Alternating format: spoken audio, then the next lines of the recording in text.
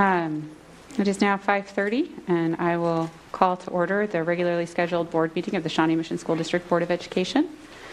The first item of our agenda this evening is the Pledge of Allegiance. I'll ask you all to rise and join us, please. Thank you. I pledge allegiance to the flag of the United States of America and to the republic for which we stand, one nation, under God, indivisible, with liberty and justice for all. The next item on our agenda is the adoption of the agenda. I'll please seek a motion to adopt the agenda. So moved. Goodburn. Do I have a second? Second. Thank you, Mr. Stratton. All those in favor, please say aye. Aye. Are there any opposed? Hearing none, that passes unanimously. The second item on the agenda is the approval of our minutes. Item 1.04. Do we have a motion for that? Move approval. Thank you, Dr. Sinclair. Is there a second? Borgman, second. Thank you, Ms. Borgman. All those in favor, please say aye. Aye. Are there any opposed? Hearing none, that passes unanimously. We will now move to the public comment portion of our meeting this evening. Due to circumstances related to COVID-19 and in order to adequately plan for public safety, we ask patrons to submit a request to public comment no later than noon on the day of the regularly scheduled board meeting. We have those requests here with us this evening. And so we're just going to go ahead and get started so that we don't run out any time. We do ask respectfully that you keep your comments to 3 minutes in order to allow other speakers to have the opportunity for their full window of 3 minutes. Board members may ask limited comments that are clarifying questions if they misunderstood or they want clarification on an issue, but otherwise we don't normally speak in response to public comment. The first person I am inviting to the podium this evening is Dr. Kate Hartman. Thank you for having me. My name is Kate Hartman, and I'm a pediatrician in Johnson County and have been in practice for 15 years. I currently have two daughters at Shawnee Mission East and a son at Indian Hills Middle School. I am representing many parent physicians in the Shawnee Mission School District who have collaborated to create this statement. We are headed into a school year like no other. We are facing a virus that no one has encountered before, that even the experts know little about. We need to approach this extraordinary challenge from a place of strength and innovation and not be driven by fear. I think we are all in agreement that schools are an essential service. Schools and school-supported programs, including sports, are fundamental to child and adolescent development and well-being. They provide our children with academic instruction, social and emotional skills, safety, reliable nutrition, physical, speech therapy, mental health services, and opportunities for physical activity, just to name a few of the benefits. We may be unsettled on the health risk of sending children to classes during a pandemic, but there's no question about the harm that will ensue if they stay home. According to the American Academy of Pediatrics, the importance of in-person learning is well documented, and there is already evidence of the negative impacts on children because of school closures in the spring. We are seeing child abuse more frequently in our emergency departments. Suicide rates are rising. Substance abuse is increasing. And calls to suicide help centers are up over 30%. We are seeing these effects in our offices, treating and caring for increased anxiety, depression, and suicidal ideation. Suicide is now the second leading cause of death in our teenage population, with 6,200 deaths in 2017.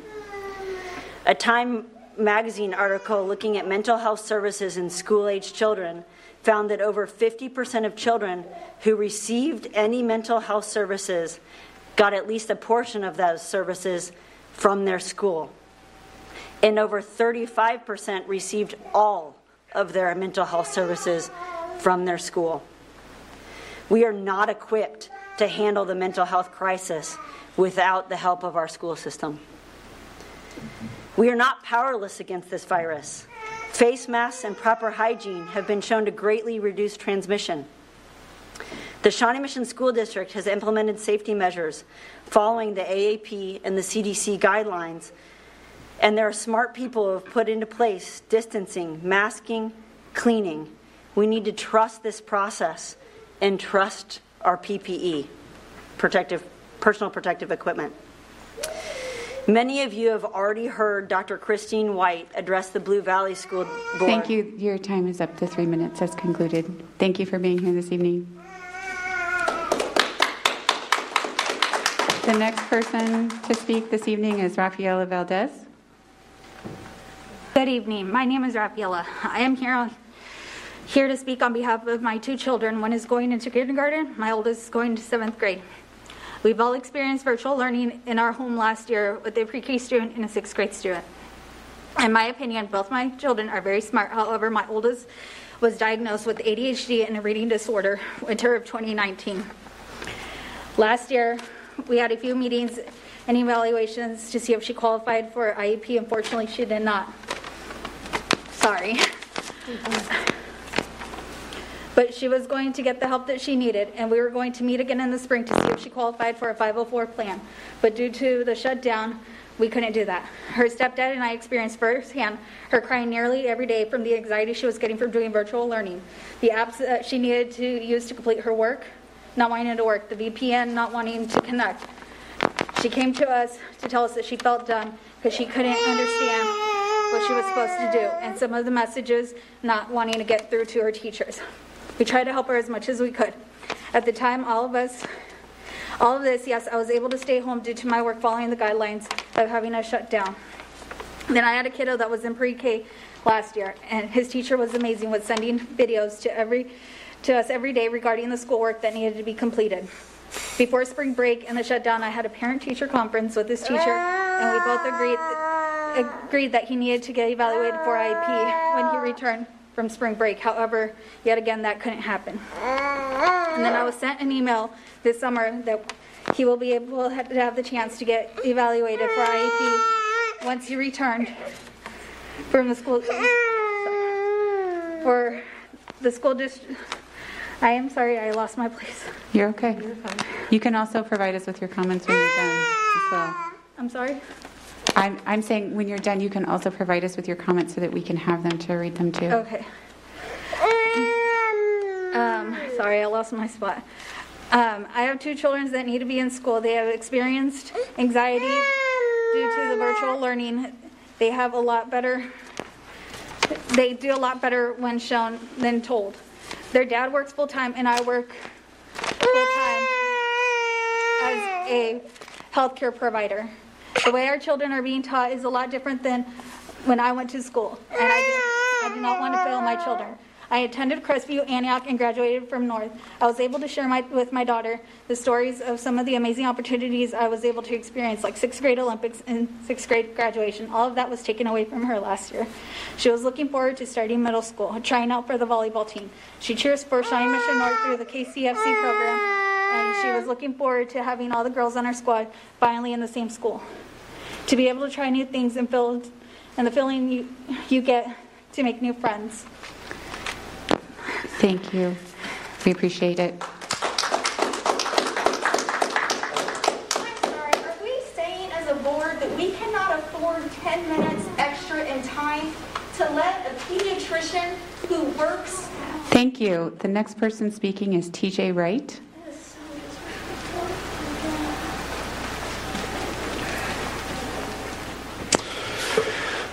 My name is TJ Wright. I live in Leawood, Kansas. Have two boys at Shawnee Mission South, one senior, one sophomore. I'm here to ask that we please stop living in fear of this all-too-real virus and let these kids go to school, play sports, play in the band, sing in the choir, be on the yearbook staff, and debate each other, and all the other things that they're passionate about. For those whose opinions are different than mine, I will say that I understand and respect that, but the fears and concerns that are keeping all these kids from their passions and the clubs and the things that they do should not be used to make a unilateral decision to take all this away. I'm typically part of the silent majority. In this case, this vocal minority has taken all this away, and I can't stay silent this time. This is the wrong decision. Let our kids go to school. Let them pursue their passions. I'm not saying don't take precautions. I believe in the mask. They should be worn. I believe the virus is very real and should be respected. People have to be responsible and take all necessary precautions, but that doesn't mean that we need to bow down in fear and shut down life as we know it. Let our kids go to school. I work in the general public. I'm managed people, and I've been in contact with 200 employees spread across Johnson County. I've been in contact with thousands of people over the course of the last 6 months. I've been in a mask since March 15th. They work. Everyone needs to wear a mask. The vocal minority I've spoken of already will point to the fact that we don't know enough about this virus to safely go back to school. If that's truly the case, I will argue we also don't know enough about it to cancel life as we know it. Please let our kids go to school. I know enough about my own kids specifically and about kids in general to speak to the mental health of youth. I've been a coach in wrestling, basketball, and football for the last 15 years, as well as a Boy Scout leader. I currently employ many of the kids who want to be in school. I know kids, I know how they think, and I know how they feel. The adverse side effects to the mental health of our kids cannot be discounted as we are forced to bow down to the fears of this virus. If you take away all that these kids have worked for their entire young lives to this point, depression, anxiety, disappointment, and addiction are not going to sneak up on us. They're going to smack all of us and you in the face. When, and I stress when, not if this happens, I will be holding the Shawnee Mission School District and this board responsible. We can't control the virus. We can, however, control the response. The current decision is not the correct response. I know there are some in the district who disagree, and I respect that. For those who disagree, please take the option you've got to do online education or homeschool your children.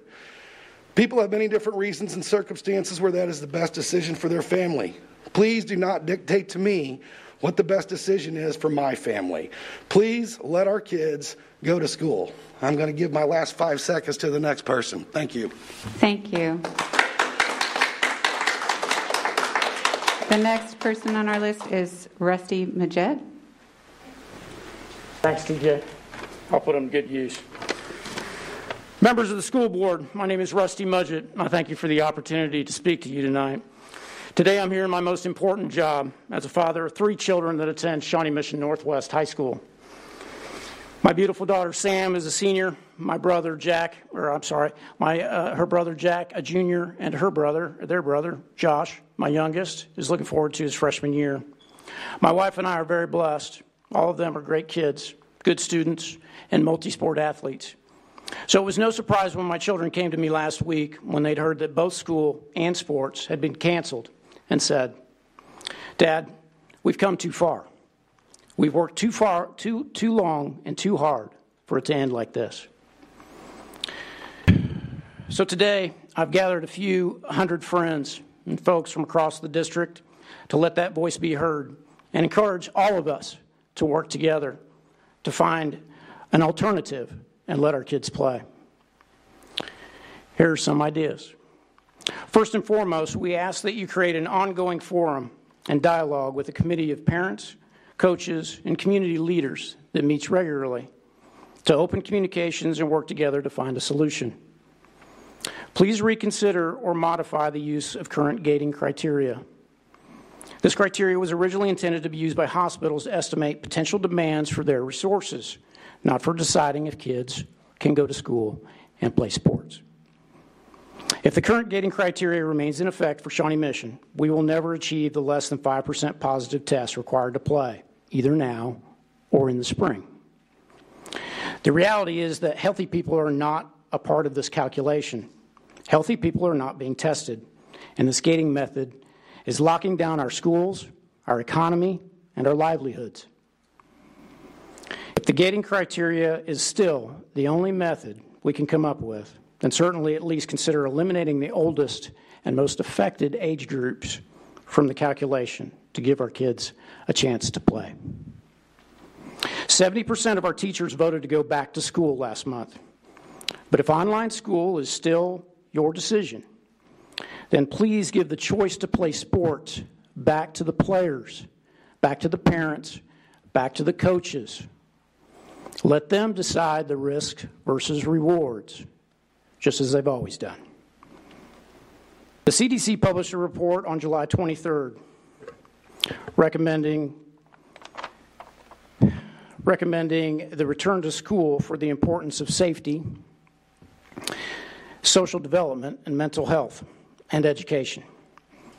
Robert Redfield, the director of the CDC, said in his July 31st testimony to Congress, it's important to realize that it's in the public's best interest that K through 12 students get back to face-to-face learning. There's really very significant public health consequences with school closures. We're seeing an increase in drug abuse and suicide in adolescents. Thank you. Your time has come to an end. Thank you. Our next speaker this evening is Liz Bellinger.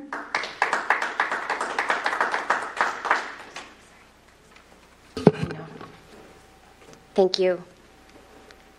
I think I can take this off right while I'm speaking, right? I'll wash this down when I'm done. Okay, my name is Liz Belanger, and I am advocating for in-person learning.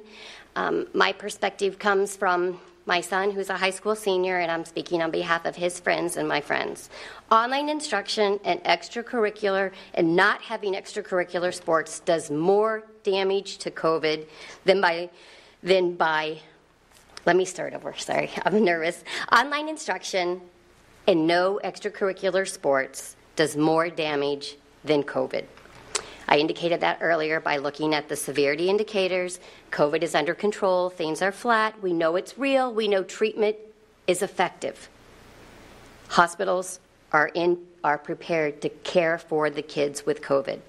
We can be prudent and put on masks, good hand washing, and we are grateful that the district has taken all those safety measures and put all those things into place that we listened to for the 4-hour board meeting and all the other things that you've put online. So thank you for that. But online education doesn't work. In-person is important because teens need a sense of belonging. That is critical to their development. We are denying them the camaraderie, the sense of unity, and the team spirit that comes along with cheering for their team sport. We've removed opportunities for them to participate in activities that provide confidence, leadership, and social skills, and that motivation to succeed in those outside extracurricular activities. Also, the increased stress of no financial scholarships based on those extracurricular activities that they're at a loss for. In-classroom instruction provides better education and a safe social interaction, meeting their healthy mental health needs. You know, kids, social butterflies are going to find a way to connect. They're going to use unsafe spaces and possibly unsafe behaviors. And how is that good for our community? The kids that are introverts, they're going to be isolated. They're not going to reach out, and they need their people. They need the social support. Online learning increased their screen time. Remember when that was the problem before COVID? Now it's up to 500% more of screen time is up 500%, and we know that that correlates to obesity, low self-esteem, and increased depression. You've already heard the mental health problems. So we must look at psychological component, must be considered, and the mental health damages are significant and long-lasting.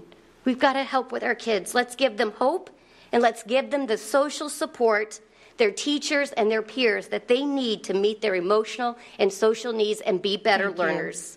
Be creative, make it happen. Thank you. The next speaker this evening is Jay Hepler. You got something? I got it. My name is Jay Hepler, and I am the father of Quincy Hepler. Quincy is a senior at Shawnee Mission East and currently plays on the girls' golf team. I am here representing that Shawnee Mission East girls' golf team, which is returning 4 seniors and 1 junior from their 2019 state championship team, of which all 5 players were awarded all-state honors. The reason I'm addressing you today is that I believe the board has acted arbitrarily in suspending all fall sports without taking into consideration the differences of each particular sport's risk to COVID transmission. And thus, the board did not take into consideration the relative risk of any one sport. Golf is being played at record levels. In fact, next door to this building, Milburn Country Club has seen 7,000 more rounds played from March 1st through July 31st this year compared to last year, with no known COVID transmissions. Tournaments have been conducted at local, state, and national levels all summer. The Kansas City Golf Association has hosted 63 tournaments from June 1st through August 6th, nearly one a day with no known transmissions. Golf is played every day in America by kids, adults, and seniors with little or no history of transmission. Golf is an outdoor activity. All research confirms outside activity has very low risk of COVID transmission, and if certain protocols are followed, there is almost zero risk. Golf is a naturally social distancing sport. High school golf requires athletes to walk and carry their own bag. Etiquette of the game requires that opponents stand further than 6 feet away from each other as not to be in one's line of play. Golf courses have implemented additional safety measures, including leaving the pins in, the removal of rakes and water stations to alleviate concerns of touching common surfaces. There are currently no restrictions at a local or state level, and Kansas has been deemed an essential function. Golf has been deemed an essential function in Kansas. The board's decision to suspend all sports denies the Shawnee Mission East girls golf team the opportunity to defend their state title. The board's decision denies the opportunities for players to showcase their talents to college coaches and will impact their ability to get college scholarships. The board's decision could additionally financially impact the players and the families if they do not get these scholarships. Certainly, there's an emotional impact these athletes face losing their season. Of course, this can be said of other sports as well. However, due to the uniqueness of golf's playing environment, the board, at least for this sport, has the ability to mitigate those damages by reinstating girls golf and allowing these young ladies the opportunity to play their 2020 season. Again, we believe the board's decision to suspend all sports is arbitrary and made without full consideration of the real risk of virus transmission in golf. Golf is unique in the way that it is played outdoors and has built-in social distancing. We would therefore ask you, as educators, to reconsider your position and immediately reinstate girls golf for all Shawnee Mission schools. Thank you. Thank you. Our next speaker is Kim Jenkins. Is Kim Jenkins here this evening? Oh, she's just behind David. Sorry about that. Hi, I am Kim Jenkins. I'm a parent to 3 current Raymarsh students. I also have a son who graduated from Northwest. I myself grew up in this district from kindergarten through 12th grade. So I have a history with this district. I've seen it being a shining star among districts, and I've watched it slowly become a district that's lacking in many ways. And now you're a district losing kids due to unenrollment. I'm here tonight to speak up, to stand up for the in-person education that our children deserve and that we as taxpayers have paid for. I appreciate you allowing me to speak tonight, but I hope that we're all able to truly listen with the intent, whether we agree or disagree. We need to be open to listen to what everybody has to say. About me, I'm currently a stay-at-home mom, but I worked at Children's Mercy for 19 years in the pediatric ICU, urgent care, and on the vascular access team. I took care of the sickest of the sick. I managed airways. I did compressions. I managed life-saving medications. I cared for essential lines. I loved many of those kiddos as if they were my own. I grieved and cried over children and with their families. I was with them in the worst moments of their lives, and I spoke at the funerals for kids that they never thought they would have to bury. I also celebrated many triumphs and miracles over the years. So to be told by many in the public that I don't care about the health of children because I want to see them back in person at school is difficult to me, insulting to say the least. I take it very personally because I spent many years caring for your children. Do you know what the PICU will be full of in approximately 6 weeks? RSV kiddos and flu-positive kiddos. The transmission rate of these viruses in kids is extremely high and has never been treated as a pandemic. We have never shut down schools or required kids to wear masks or stay 6 feet apart. Keep in mind that the current hospitalization rate due to COVID in our county is 1% for ages 0 to 30. The death rate is 0%. 0%. So why now, for a disease that has a low transmission rate among children, are we feeling the need to close our schools? I realize the response to this will be the lives of teachers and the loved ones at home. Let me preface this with the fact that I've loved our teachers at Raymarsh. Many of them have gone above and beyond to educate and support my children. My daughter went from a child who would cry just thinking about having to stand in front of a crowd to a kiddo that stood in front of the school and accepted a responsibility award last year. Her personality is nurtured in school by her other children and teachers. That social interaction is a must for her. We can never thank our teachers enough for what they pour into our kids. I'm here today because of the teachers that poured into me, and I'm sure you would all say the same. The fact that people who want their children back in school are being regarded as people who think your teachers, or we think our teachers are daycare providers and babysitters, it's simply not true. Do you know there have not been any where there's not been any outbreaks? In daycares. Daycares that have remained open so parents could work. My point being that we as a nation haven't given the same regard to daycare workers, retail workers, restaurant workers, healthcare workers, How can we possibly say one's life is more important than any other? We have enough online support that the teachers that want to work online can do that. The parents, why are we going to do a survey if we're not going to listen to the majority? And I'm speaking towards mental health. I will keep my thoughts on that brief, but we can't ignore the impact of depression and mental illness that this pandemic has created in our children and adults. You as a district cannot blindly ignore the fact that children are being left home alone. You cannot ignore the fact that children are being left alone with their abusers. You cannot ignore these kids no longer have their safe place. Our next speaker is Miss Emily Bartlett. The place that houses... I can't believe this. Miss Emily Bartlett is our next speaker. Thank you, Miss Bartlett.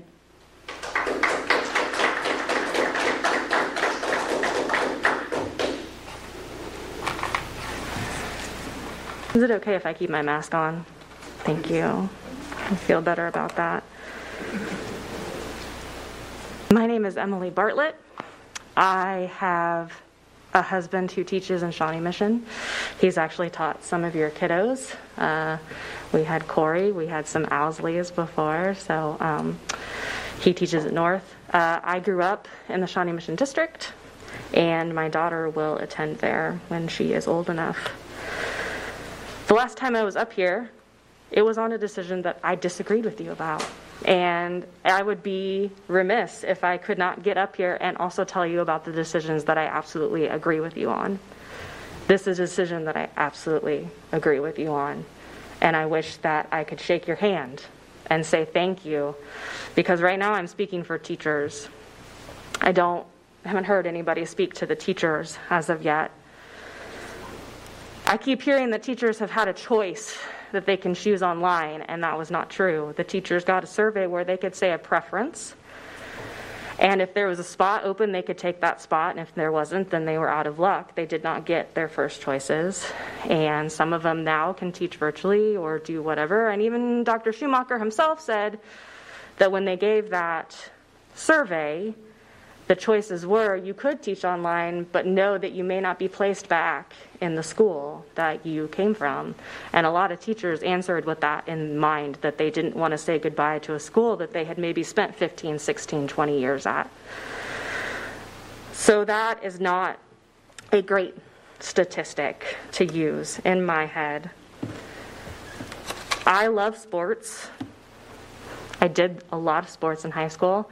My husband coached a lot of sports. I understand that they're important. I understand mental health. I work in the mental health field currently. I work with people who have suicidal ideation. It's not fun. It's really hard, and I get it. What I want to say, though, is the teachers are needing a voice in this. They appreciate that you gave them a voice. They appreciate that you said, we are going to keep in mind your life, your family's lives. We are going to help keep everyone safe. And I appreciate that. I have a lot of things that I had wanted to say, and obviously I'm not going to get to all of them. Number one, I don't bow down to fear or virus. Thank you. I think a lot of times an essential worker, people say that, but what they mean is it's inconvenient if you don't work or you're expendable. I don't think teachers are essential in that way. I think they can teach from home, and it's twice as hard. They're not trying to be lazy. They're not trying to get out. And I know you guys know that. I know that you guys know that, and you made the best decision, and I'm really appreciative of that. Thank you very much. And I will leave out of the room. Our public comment does end at 6 p.m. We have one more person, Ms. Feingold. I see that you have written that you are here to speak in support of the decision. I would like to ask you at this time, do you need to make your comments, or can we have a clock at 6? And I appreciate you being here to say support. I will take the 3 minutes. Can you cut it short? Can you make it quick? Thank you so much. I really appreciate it. I'm not going to waste time saying who I am. I work here, my kid goes here, blah, blah, blah. This is not the beginning of the school year anyone hoped for. This is about trying to do the best we can for our kids while experiencing the ongoing realities of loss. We all want our students to have as many meaningful interactions with talented education professionals as possible, coaches, teachers, specialists that can help them stay on track.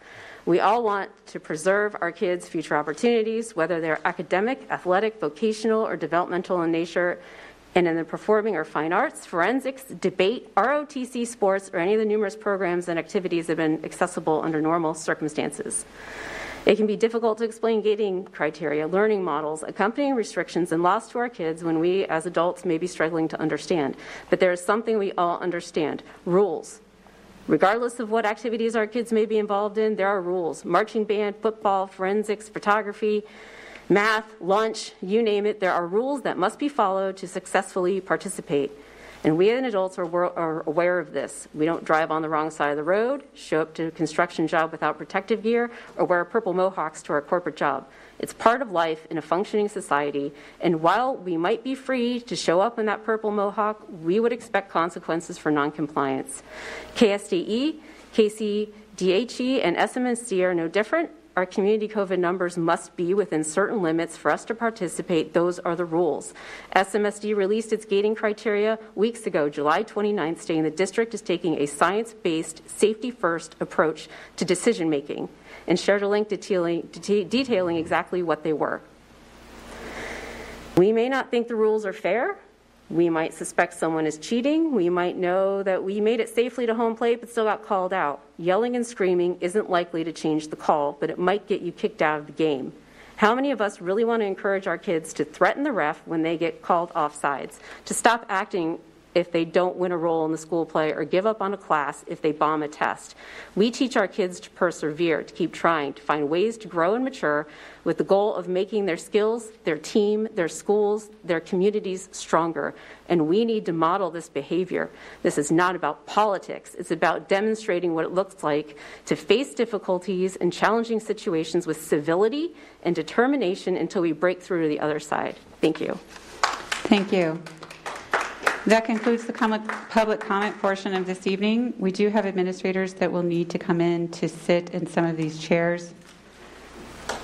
Thank you. How do we share our statements with you? If you could provide them with the board clerk, she'll make copies and give them to us. Thank you. Yeah, we're just going to take a 5-minute break really quick while we turn the room.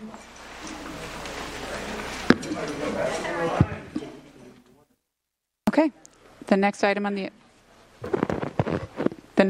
agenda is the report from the superintendent. So we'll just turn it over to Dr. Fulton. Okay, thank you very much. It's great to see everybody this evening, and thanks to those who were here for public comment.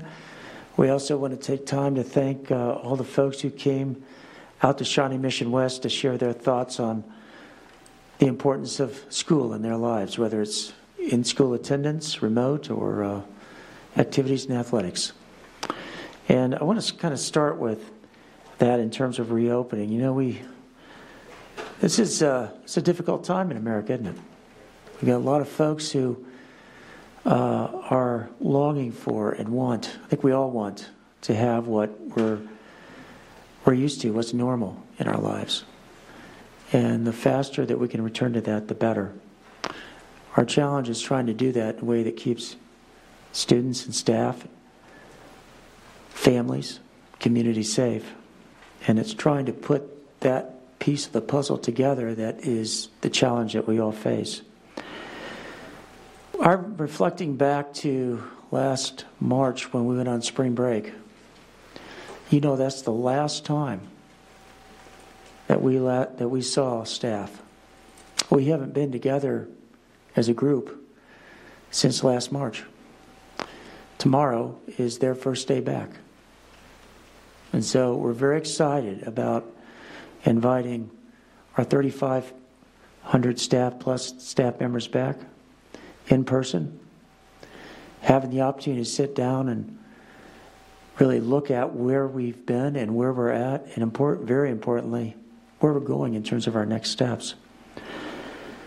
We want to make sure that our students have learning in ways that meet their needs. And that's exactly what we need to try to deliver this year. We'll be talking about that a little bit later on. We, as I think as folks know, we're scheduled to start the school year on September 8th in a remote mode. We'll be talking about that some tonight.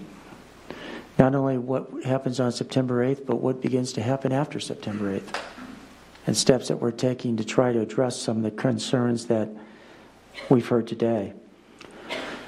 So we're doing everything we can, again, to try to make sure and keep students, staff, and family members safe and healthy. And that's in every aspect of their lives, physically healthy, emotionally healthy. It all matters. So we're going to stay focused, though, also on taking a science-based and safety-first approach. And that decision is in line with the Johnson County Department of Health and Environment. None of their guidelines, as you know, for the moment, activities and athletics are suspended while schools are in the red gating zone. It's our hope that we move out of red as quickly as possible. Again, we'll have some more on that a little bit later on in the presentation. But anyway, I just want to thank you as a board for the work that you do. I want to thank the community for coming out and sharing their thoughts with us. It's not just a Shawnee Mission issue. These conversations are taking place all over America right now. And I think everybody has the same goal. We want to get to a place where we can bring our students back into school and get back with normal activity. How we get there is the challenge. So with that, I just want to thank you again. Thank you, board, for your work and for your listening that you did today. With that, I also want to share with you that we do have our SMSD Connect program. That is our program that we have for students who are doing online only instruction. And I want to mention that Dr. Laura Brogdon will serve as the principal for that school. We've talked about that previously. We are calling it SMSD Connect. We have a new website for SMSD Connect that will be live this week. And as this launches, administrators and educators will be answering more questions about remote learning. We're also grateful to everyone who's working to provide a personalized and robust experience in each of our learning models. Next, I want to give you an update on Broadmoor Farm renovations. As our community might have seen at the Center for Academic Achievement, here in the back of this property, we have a number of learning opportunities that have been growing for Shawnee Mission students. This spring, a farm expansion project was completed with support from the 2015 bond issue and several generous donors. The project included a greenhouse and a tractor barn. Our culinary arts and hospitality program students, led by Bob Bressard, and our chef instructors oversee the farm. And it serves as a resource for the Broadmoor Bistro, our student-run farm-to-table restaurant. This farm will serve as a classroom and eventually will serve as a field trip site for students. Several of our signature programs for students at the CAA will also utilize that site for projects. This summer, biotechnology instructor Kenneth Lee spent time testing soil with 2 students in order to help optimize growing. Culinary arts students and their chef instructors are looking forward to providing some hands-on visual learning experiences for the entire community. So congratulations and a big thank you to all of the staff who have been working on growing our farm, literally. We also, as we all know, our community really stepped up to ensure that students would receive breakfast and lunch through a free pick-up-and-go meals program. Numerous volunteers and staff dedicated time through the spring and summer to make sure that essential needs were met. These efforts were led by Nancy Kokenauer and the tremendous team in food service who served a grand total of 303,290 meals to students. They were there right from the beginning, making sure that the children in our community had the nutrition they needed when schools were shut down. And that work continued all through the summer. So on behalf of everyone, thank you all for all that you've done for our students, both this past spring and this summer. Finally, I want to mention that deadline's approaching for filling out the 2020 census. The census will provide resources for children in our community for the next 10 years. So we encourage everyone in our community to complete the 2020 census. Individuals can fill out the census over the phone using a paper form or by filling it out online. And census takers have been visiting households in our county. So for more details on how to fill out the census in Johnson County, you can visit countmeinjoco.org. So I encourage people to fill out the census. That concludes my report. And you have additional information on school updates coming during the reopening section under the discussion items. So we'll do questions during the reopening school update and move to the board report at this time. First person on our board report item, if my computer would move forward. Ms. Borgman, do you have an update for us from SMAC PTA? Yes, SMAC wanted me to pass along that they are working with the district to provide new underwear and socks to kiddos that need them around the district. So thank you very much to SMAC for providing that obviously needed resource for kids. Thank you. Ms. Hembry, do you have an update for us from the foundation? Yeah, I'm just inviting everyone to hold the date of November 3rd, which is when the Shawnee Mission Education Foundation will do their annual breakfast. There are a lot of fingers crossed that it will be in person, but they're also prepared for it to be a virtual event. It'll happen that date either way. Did you say November 3rd? November 3rd, yes. Okay, that one should be easy to remember. Thank you. Reverend Guy, you are on the line. Do you have an update for us from the KASB Board of Directors? Yes, we're having our board meeting this Saturday via Zoom, and the primary topic of discussion will be what we're going to do for our annual meeting held in December. I also participated in the KASB advocacy update last Friday, August 21st. That was also a Zoom meeting, and lots of good information. Dr. Sinclair, I'm sure, is going to bring back a lot of that information just after the legislative committee meets there for KASB, so I'll let her cover a lot of what's going on legislatively. But I did want to echo Dr. Fulton's comment that we need people to fill out the census. We are about 80% of Kansas citizens have filled it out, but we still have a ways to go. So please fill out your census and remind friends and family to do that as well, and that is my report. Thank you, Reverend Guy. Dr. Sinclair, I'll turn to you with a legislative liaison report. So the KASB Legislative Committee will meet this Saturday, the first and kind of primary meeting of this group, to help establish annual state priorities for the state organization. And so it is our opportunity as a district to identify any particular issues that we want to bring to the committee and make sure that are on the agenda.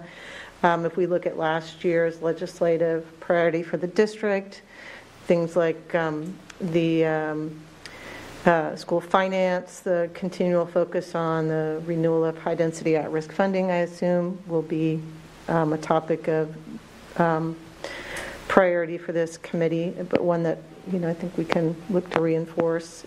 Things like health and safety and social-emotional well-being for Shawnee Mission legislative priorities include support for increased funding and access to mental health and behavioral health services, which we've heard a lot about in our day-to-day and throughout emails for the last several weeks. So those kinds of things I'll keep an eye out during the conversation, but we have opportunities for feedback as a group between now and Saturday. Thank you. Ms. Goodburn, I'll turn to you both in your capacity as KASB Nominating Committee and the Policy Review Committee. So for KASB nominating, our meeting is not until September 12th. I think our next meeting is the 14th, so I should have information at that next meeting for that. For Policy Review Committee, you all tonight on the agenda are action items 502, 503, 504, and then a first reading for another policy on 505. And so I'll cover those later in the meeting. And our next meeting, I think I saw it on the calendar next week. So that's the update. Thank you. Mm-hmm. Brad, I will turn to you for Finance and Facilities update. There's no update since our last meeting on August 3rd. As school begins, we'll be talking about some of the items on the plate for the Finance Committee to discuss real soon. So we'll set a date and we'll let you know. Thank you. Okay, and that moves us on to our board financial report. Yes, Mr. Russ Knapp will come forward, and he's our Chief Financial Officer. He'll provide you with your regular report. Yeah. Good evening. So, yes, tonight's board financial report is for July 2020, our first month of the new fiscal year, so there's not a lot of activity there, except for the Federal CARES Act money. So I'd like to give you an update on that. And so the ESSER spending as of Monday, when I put these numbers together, As you recall, we received $2.6 million in an award. Approximately $432,000 of that will be set aside for private schools. So that leaves us about $2.2 million to spend for Shawnee Mission. And as of Monday, we have spent or committed through a purchase order, which is board approved, or for future commitments, $1.8 million. So that leaves us about $400,000 of the ESSER money that we received back in April. In addition to that, we still have about $260,000 in the same ESSER money that's for special education programs. And so I just wanted to give you an update on that. And so that concludes my report. So anybody have any questions? Thank you. Does anyone have questions at this time? Dr. Sinclair? Just a quick question. Can you just remind us again, the expenditures to date have been for masks and face shields and filters for the air? Yeah, that was the large one that you approved August 10th, $700 and maybe $30,000 for the air scrubbers, purifiers. Okay. Yep. Okay. Then we bought the canvas. So we have 1 year, and then we're going to commit to buying year 2 out of the CARES Act money. So our learning management system also. Okay. Filters, mask. Yep. Thank you for that. Thank you. Ms. Embry, did you have a question? Did I see that out of the corner of my eye? Oh, I made it up. Okay. Well, are there any further? All right. Seeing none, thank you very much, Russ. Thank you. Thank you. All right. The next item on our agenda is item 3.1, a discussion of reopening school update, and I will turn it over to Dr. Fulton for that. Okay. Thank you. I'll go up to the podium. Well, good evening. Tonight, with the help of some colleagues, we're going to give you an update on school reopening. Usually when you get to the opening of school, it's an exciting time of year, isn't it? We get together, we have rallies, we do all kinds of things that are fun to do and is exciting to do. This year is a little bit different, and in ways that we could never have imagined a year ago. Schools across the country are having to design up new ways of learning under a set of assumptions that is sometimes really challenging. We've been fortunate because we have a lot of partnership going on, not just among school districts in the county, but also with the Johnston County Department of Health and Environment and other resources as well. We've been working hard since last March to process not only what learning can and should look like in a remote environment, and we know that last year we did some things well, and there was a lot of things that, because of lack of preparation, we were not able to do in the way that we wanted to. We spent this summer working hard on developing plans and putting together a strategy that we felt would prepare us to get ready for the first day of school. We've been sharing those with you throughout the course of the summer. As we get close to September 8th, we're excited about students coming back. We also recognize that this is a work in progress. So tonight, we want to update you on the progress that we've made and share with you some thoughts about future direction. So I want to begin by always going back to our North Star. We've heard a lot this evening. We heard this from our community in our session from 3 to 4:30, our listening session. We heard it again tonight. Building an equitable culture is important, isn't it? Every child matters. Every child comes from a different context, has different needs. And living out this commitment to an inclusive and equitable culture is a work in progress. And there's some things that I think we're doing well, and there's some things that we can get better at, and that will always be the case. I think the key thing is to recognize what those things that you're doing well are and celebrate that, and where there's areas we need to get better, identify it, and keep working at it. I think tonight's very much about that. There is, in all of this discussion, though, something that's really important. And that is making sure that every single one of our students is prepared when they leave high school. We have a plan that really is a bit timeless, isn't it? The notion that we have a personalized learning plan never goes away in life. We do have these periods of time where when you're in pre-K-12, you're college and career ready. And that matters, but life doesn't stop with high school graduation. It continues on. We need to get our students ready for an ever-changing world, just like we're experiencing today. We also need to make sure that students have the interpersonal skills they need for life success. There's the challenge of remote learning when that's your primary mode of instructional delivery. We understand that fully.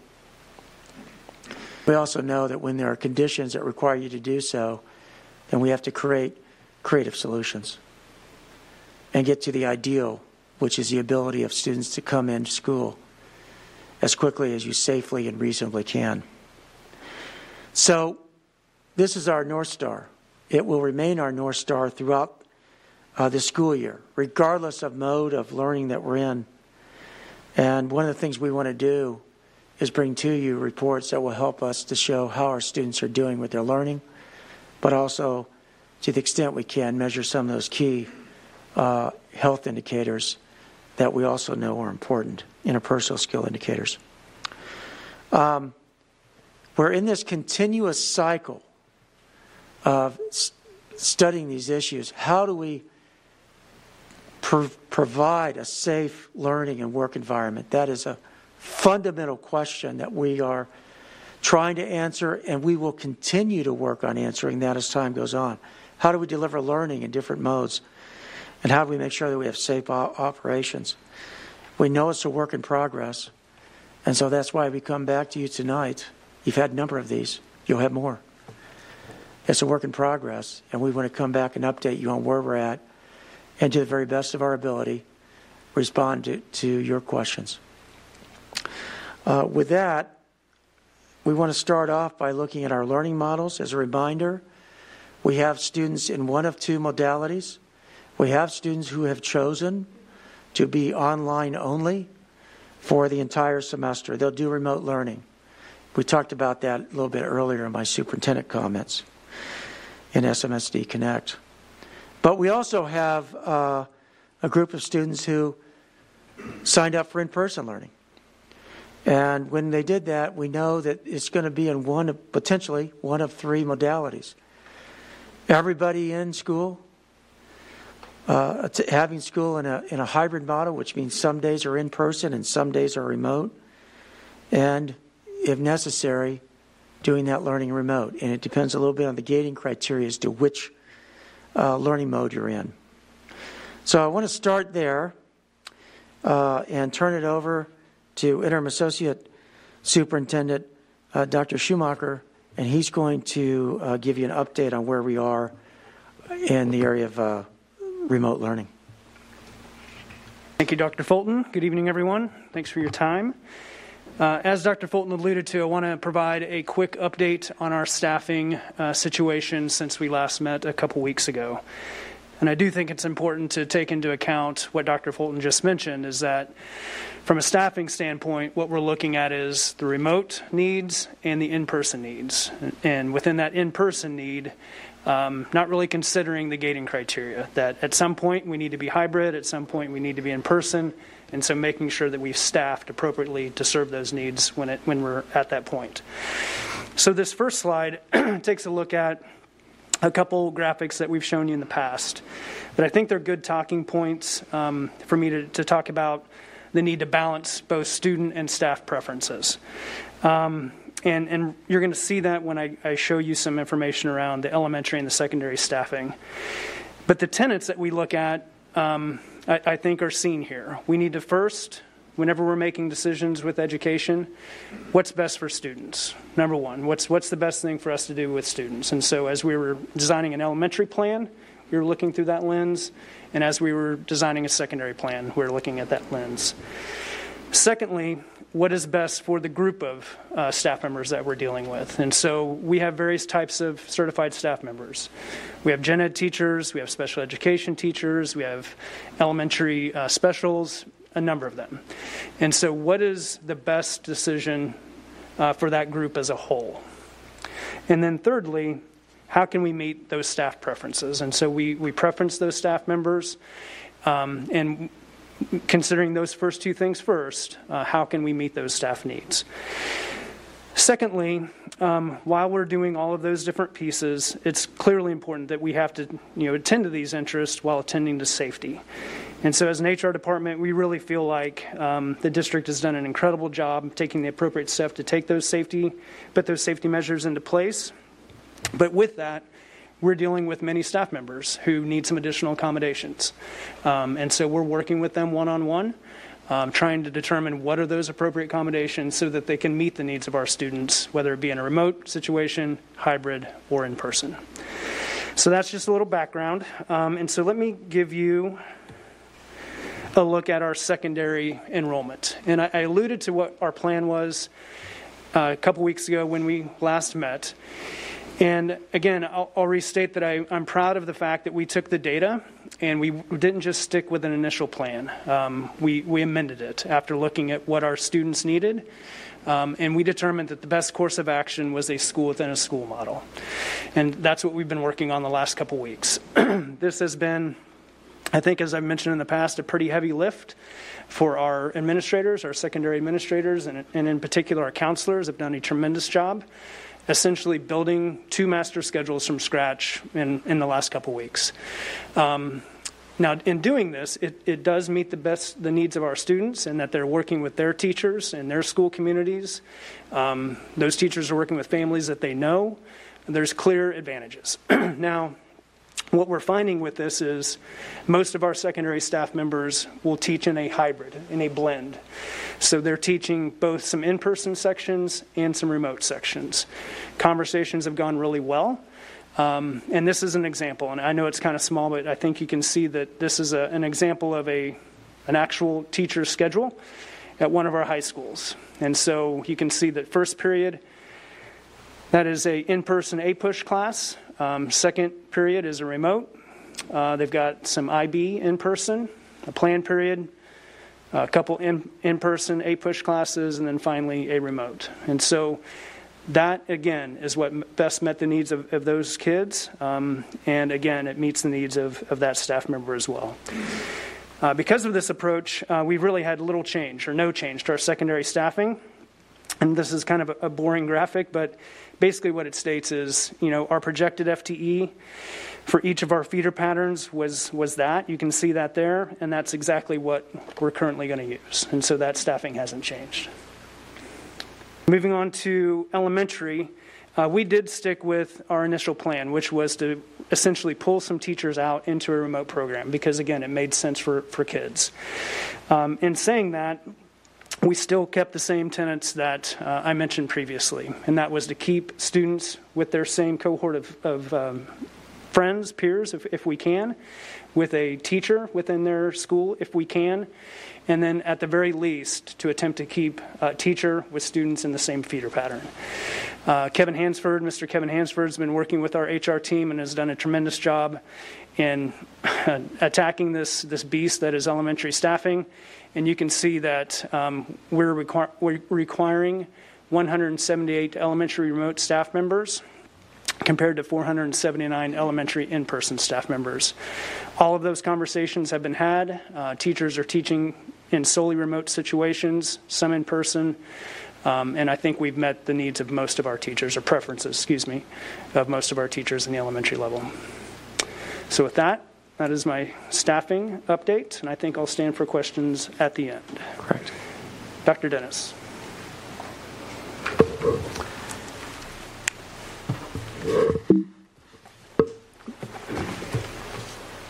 Good evening. I'm Darren Dennis, Director of Curriculum Instruction and Assessment.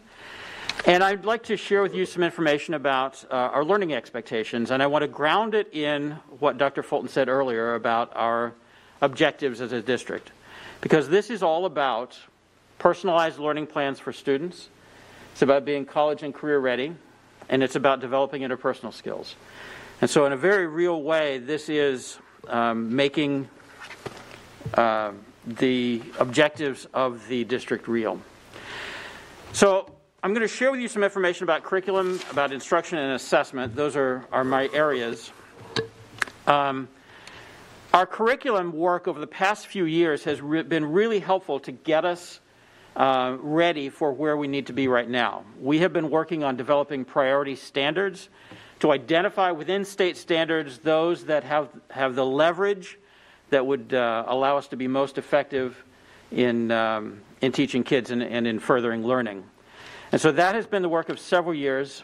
Over the last year or two, we've also started developing proficiency scales.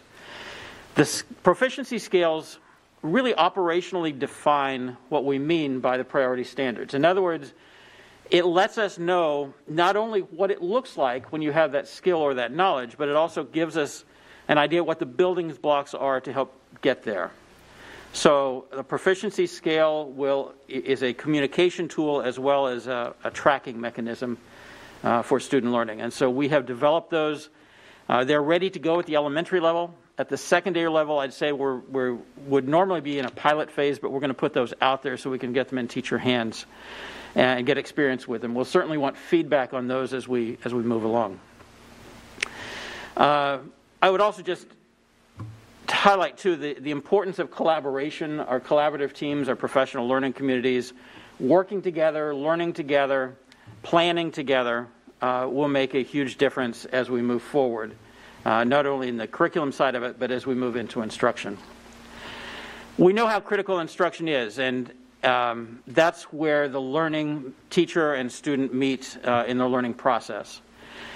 In the spring, I think we did some very good work, but we also know that we need to up our game as we move into this fall semester. One of the things that we are committed to is direct daily live instruction, whether that be in person or remotely. In other words, interaction between teacher and student live on a daily basis. That was not something that was a prominent feature, at least in the spring, but it's something we're committed to here as we move into the fall semester. We also know that there need to be opportunities for more than just one-way communication. Instruction is two-way. It's about feedback and about learning. And so there will be opportunities for small groups, for individual practice with teachers during that instructional time. It is not all about screen time. In fact, if we have kids who spend the entire day on their screens, I would say that's really not appropriate. There's a time and a place where the screens are important, and there's a time we put those away and we do other things. We read, we research, we write, we do other things besides interact with a screen. We have a new tool this year in helping us to meet our instructional needs, and that is Canvas, our new learning management system.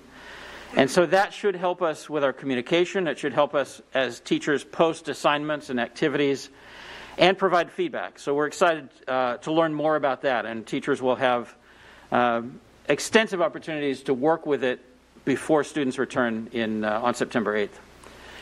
And we are also committed to the response to intervention process in that system. The response to intervention process is not only core instruction for everybody, but it's also support for students who need it, who need intervention, who need intensive instruction because they are at risk of falling behind. And so we will have systems in place at the building level to address those needs. In addition, we are committed to having assessments that drive our instruction, to give us the data we need to know where kids are and where we need to go with them. Toward that end, Dan Grumman, our assessment guru, has been developing support for remote assessments because we know that's where we're going to begin. And so he has a calendar in place. He has guidance developed for implementing the NWEA map and DIBELS, Acadience, remotely. So all of those assessments that we would normally give, we would give or plan to give this fall. We also know that assessment happens informally, and so teachers will be developing their own assessments, formal and informal, and giving students feedback. The feedback is so critical to the learning process, and we know what research says about how important that is. So with that, I'm going to step aside and turn this over, and we'll stand for questions at the end. Good evening, everyone. Thank you.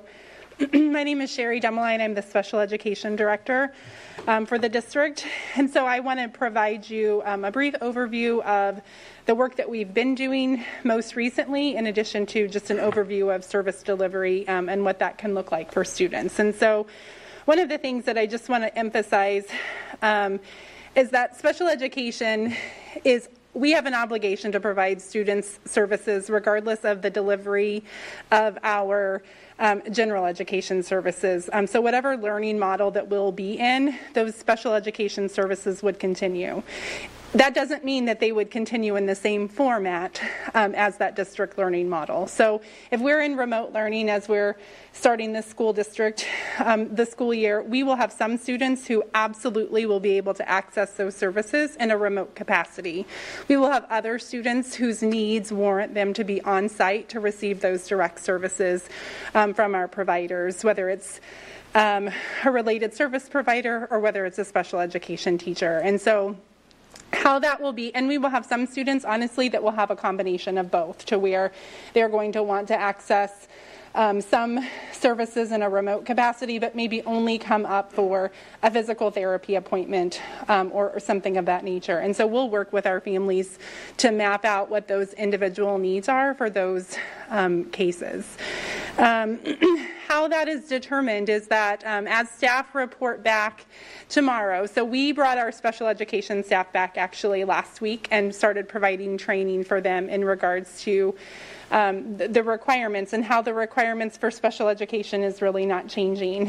And so we've walked through with our staff what our obligations are, and then how we can meet those obligations in a safe, in the safest way possible. And so, with that being said, our staff were trained on, obviously, all of our students in special education have an individualized education plan, and our intent is to implement that to its fullest extent possible. When we have cases and circumstances that we're not able to do that, our staff were trained over what's called an alternative service plan, where we may need to make some adjustments, not changing our original offering of FAPE, but talking about, in this interim, in the learning model that we're in, these are the services that we need to be providing the student because of the circumstances. If we make changes to these plans, it always requires parental consent in the instance that I'm describing right now. So our parents are going to be actively involved as part of the process. And so I would anticipate, I do know that some of our staff began working with families last week. That work will continue upon the start of their contract tomorrow. And then they'll devise individual plans for each of the students within our school district. In regards to our service delivery, like I mentioned before, kind of like what Dr. Dennis had mentioned, our services will, if it is a remote situation, again, we have families who have selected remote, and due to the needs of their family, those students won't come on site, but we will still have live remote instruction for those students to whatever capacity is determined appropriate for that individual and for that family. And so we're prepared to honor those pieces. The other piece is that we'll have also small groups and individual sessions that would occur as well, whether that be, again, on-site or in that remote capacity, so we can honor those pieces. Talking a little bit about what Dr. Schumacher mentioned earlier as regards to staffing in special education and how that looked.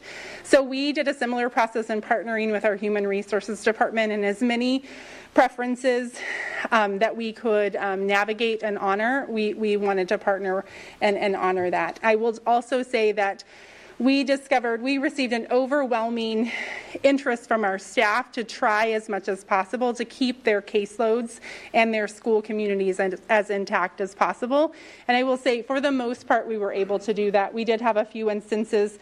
The numbers and the needs just didn't, it wouldn't really be feasible in an 8-hour school day to be able to honor all of those pieces, and so we made some adjustments and shifts accordingly. As it relates to location of services. I've mentioned this previously. The setting in special education is critical, and it matters, whether it's a general education setting or it's a special education setting. And we have to honor those variances. So if a child's IEP indicates that they'll receive services in a general education setting, we have to provide that service in a general education setting, unless the team comes back together to make a determination that at this point in time, perhaps I don't want my child to receive that service because of risk of exposure or things of that nature. But for the most part, we would honor those requests unless those services, unless the team came together to make an adjustment to the service. Safety protocols, we have, as Shelby has given you guys updates regularly, we have purchased a great deal of PPE to start for our staff in regards to the use of masks, clear masks and shields and gowns and all of the necessary equipment. And I know that Shelby and her team are working on a nice flow chart in regards to this type of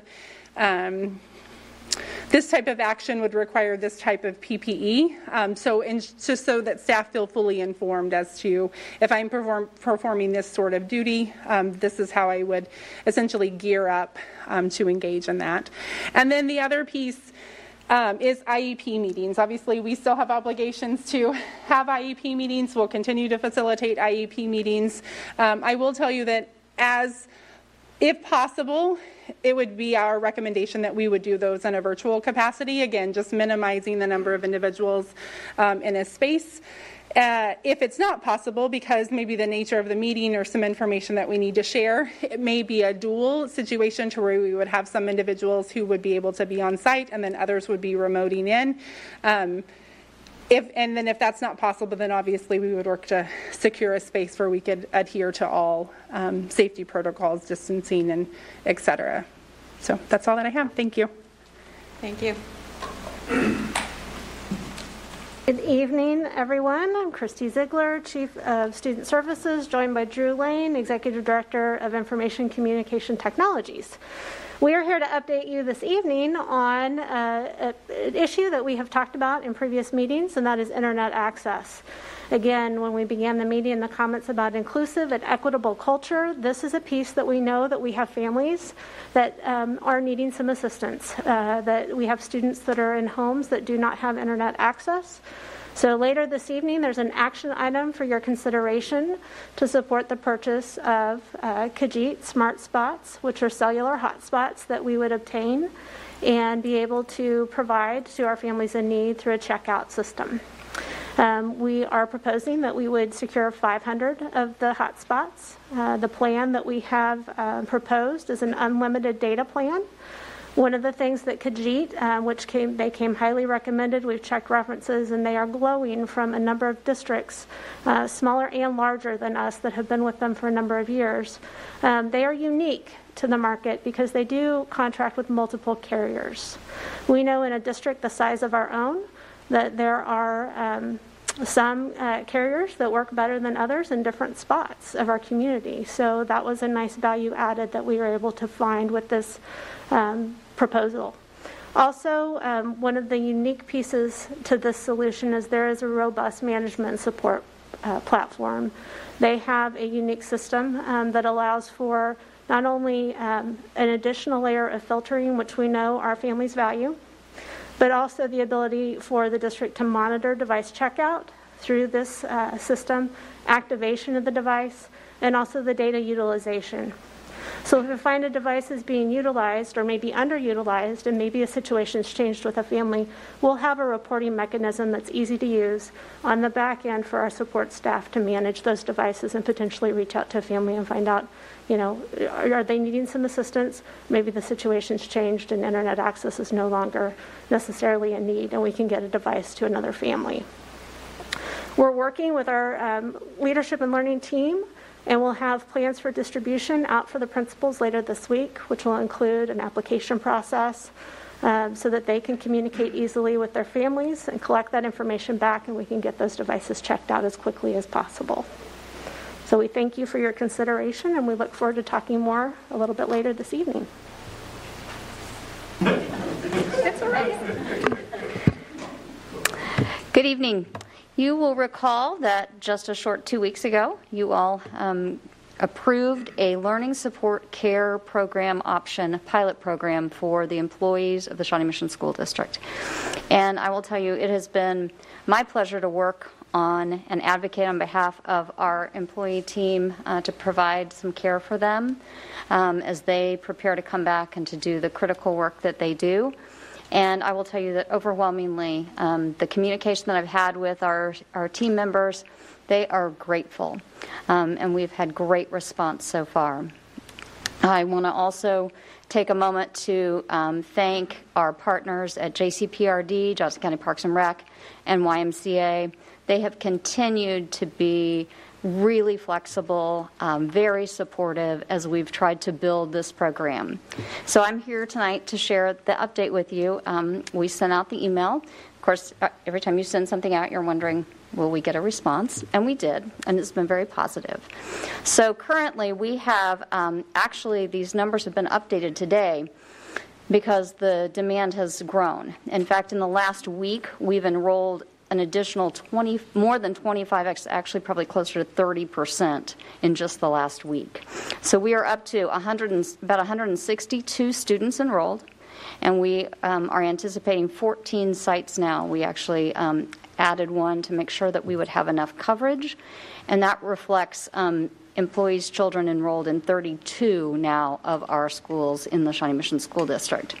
One of our sites, we were a little concerned because our pre-K enrollment of staff members was really small, but we've had some late enrollments, and so I really appreciate YMCA has been willing to open a site, even though we probably are not going to meet that may not meet that 8 student, but they're willing to support us so that we can have a pre-K option for our employee families, and so I really appreciate them doing that. I also want to say a great shout out to our elementary school principals. As I've called to work on the space, they all are wholeheartedly in support of this and have worked hard to help us find the space, and will work so that we can get those spaces licensed quickly, hopefully to have this ready, because the care program will begin on the first day that students attend school. And I look forward to answering any questions you may have later. Thank you very much. Mr. Kramer?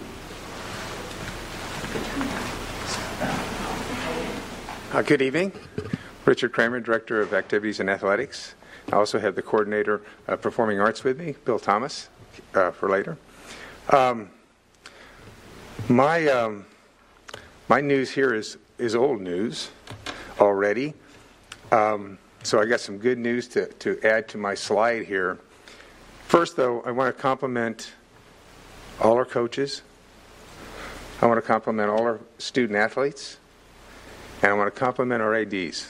They have done a tremendous job following our mitigated protocols and allowing us to continue up into a point safely and very well attended, and it's been exceptional for us. All participation activities, though, have been suspended as of last Friday due to the Johnson County Health Department guidelines. We did have those talks with KSHA. A lot of the large school districts got with KSHA, told them our concerns. They listened, and as of today, they proposed an alternate fall season to the executive board. It was approved.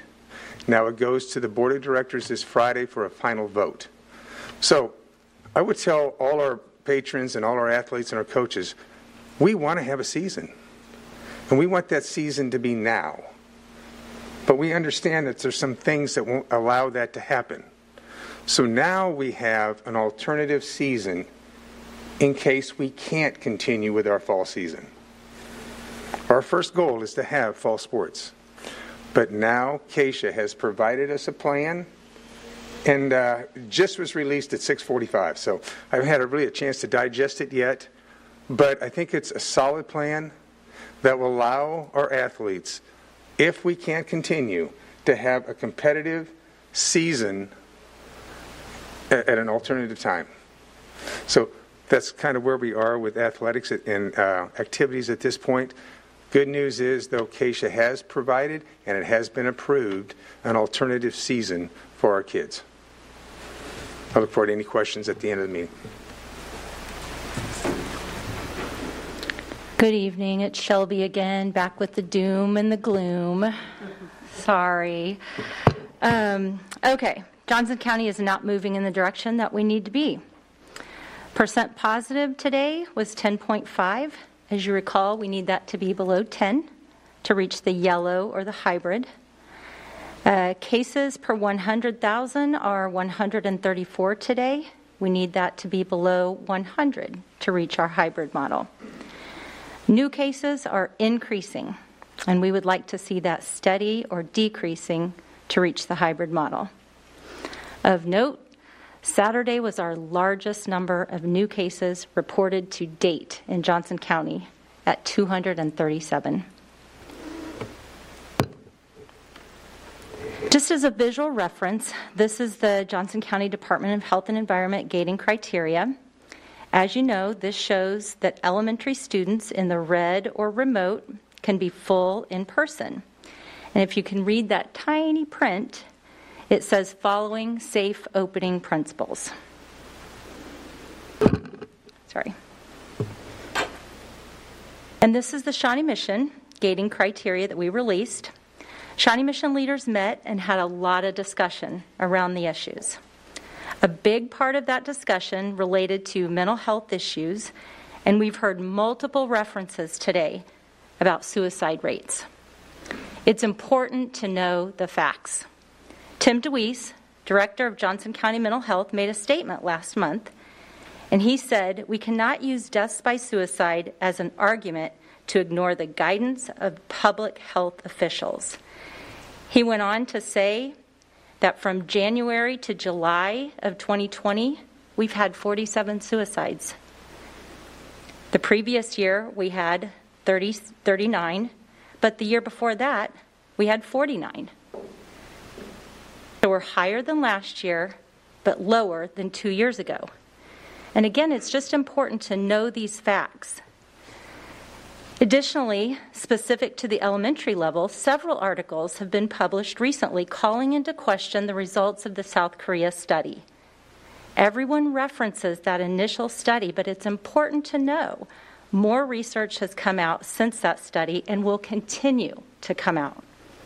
Honestly, we aren't going to know the truth about this virus for years to come. And so we decided if we were going to err, it was going to be on the side of caution. Shawnee Mission School District made the decision we were going to keep elementary with secondary for the start of the school year. If you remember, we said we were going to take it slow and do it right. That doesn't mean we aren't bringing elementary kids in as soon as we can. It just means we're starting with caution. So here are the questions I get most about the gating criteria, health, and safety. Why is Shawnee Mission School District choosing to follow Johnson County gating criteria? So this question confuses me because in everything we do, we have always followed our health experts. When we have a student with a significant heart issue, we follow the advice of their cardiologist. Sometimes it differs from the advice of their family practice doctor. When we have students with diabetes, we follow advice from their endocrine docs, not their general pediatrician. And we have excellent relationships with pediatricians all over the county. It's not that we don't trust them, but they're not the experts in the endocrine field. So when we are faced with a public health crisis like COVID-19 pandemic, of course, we turn to our public health experts. Johnson County has a team of epidemiologists and physicians that work with these issues day in and day out. They're specifically educated in this field and have excellent relationships with local hospitals and the state health department. If we didn't follow the public health experts, I'm not sure who we would follow. So the second question, why is Shawnee Mission School District's starting point more restrictive than allowed by the Johnson County gating criteria? Again, we said from the beginning we are going to start slow and do this right. Johnson County gating criteria states we can have elementary students fully in person during read or remote following safe opening principles. And that is exactly what we're doing. We need to allow our teachers to get into their buildings starting tomorrow and collaborate with their teams to discuss and determine how to implement safe opening principles. Details of schedules for bathroom breaks to avoid crowds, plans for recess to keep kids separated, lining up in the hallway with 6 feet of distance need to be worked through. We are going to allow, as required by Johnson County Department of Health and Environment, our teachers the opportunity to build those safe opening principles into their day with their grade level teams. They'll look at masking. Where will students keep their masks during PE, lunch, and recess? Hand washing, when will that occur throughout the day? And cohorting, what does that look like for reading and math groups? I've explained it like this. If you're a good math teacher, you aren't giving multiple step new math problems within the first couple weeks of school. A good math teacher is going to build those skills. So in a few weeks down the road, those students will be successful. We are approaching return to school as any excellent teacher would. Slow, build the confidence and the skills, and that will help us be successful. And so the last question, what role does personal responsibility play in community health? And I just can't say enough about this third question. So for another math lesson, our community is the sum of its parts. Our weakest parts, the weakest links right now, are individuals who aren't taking personal responsibility. These individuals aren't wearing masks, they're attending parties and large gatherings, they're having sleepovers, and they're allowing teens to hang out indoors at friends' houses without masks on. If our entire community doesn't start behaving in a way that decreases our numbers, we could be in red and yellow for a very long time. And if history repeats itself, our data is going to reflect poor numbers after Labor Day because people will make choices that aren't in line with what we should be doing. So I ask each of you here tonight and those listening in, staff members, community members, moms, dads, teens, athletes, how well are you personally doing in your work to get our county numbers down? The way each of you answer this individually is the role you are playing in the health of our community. With that, I'll turn it over to Dr. Fulton.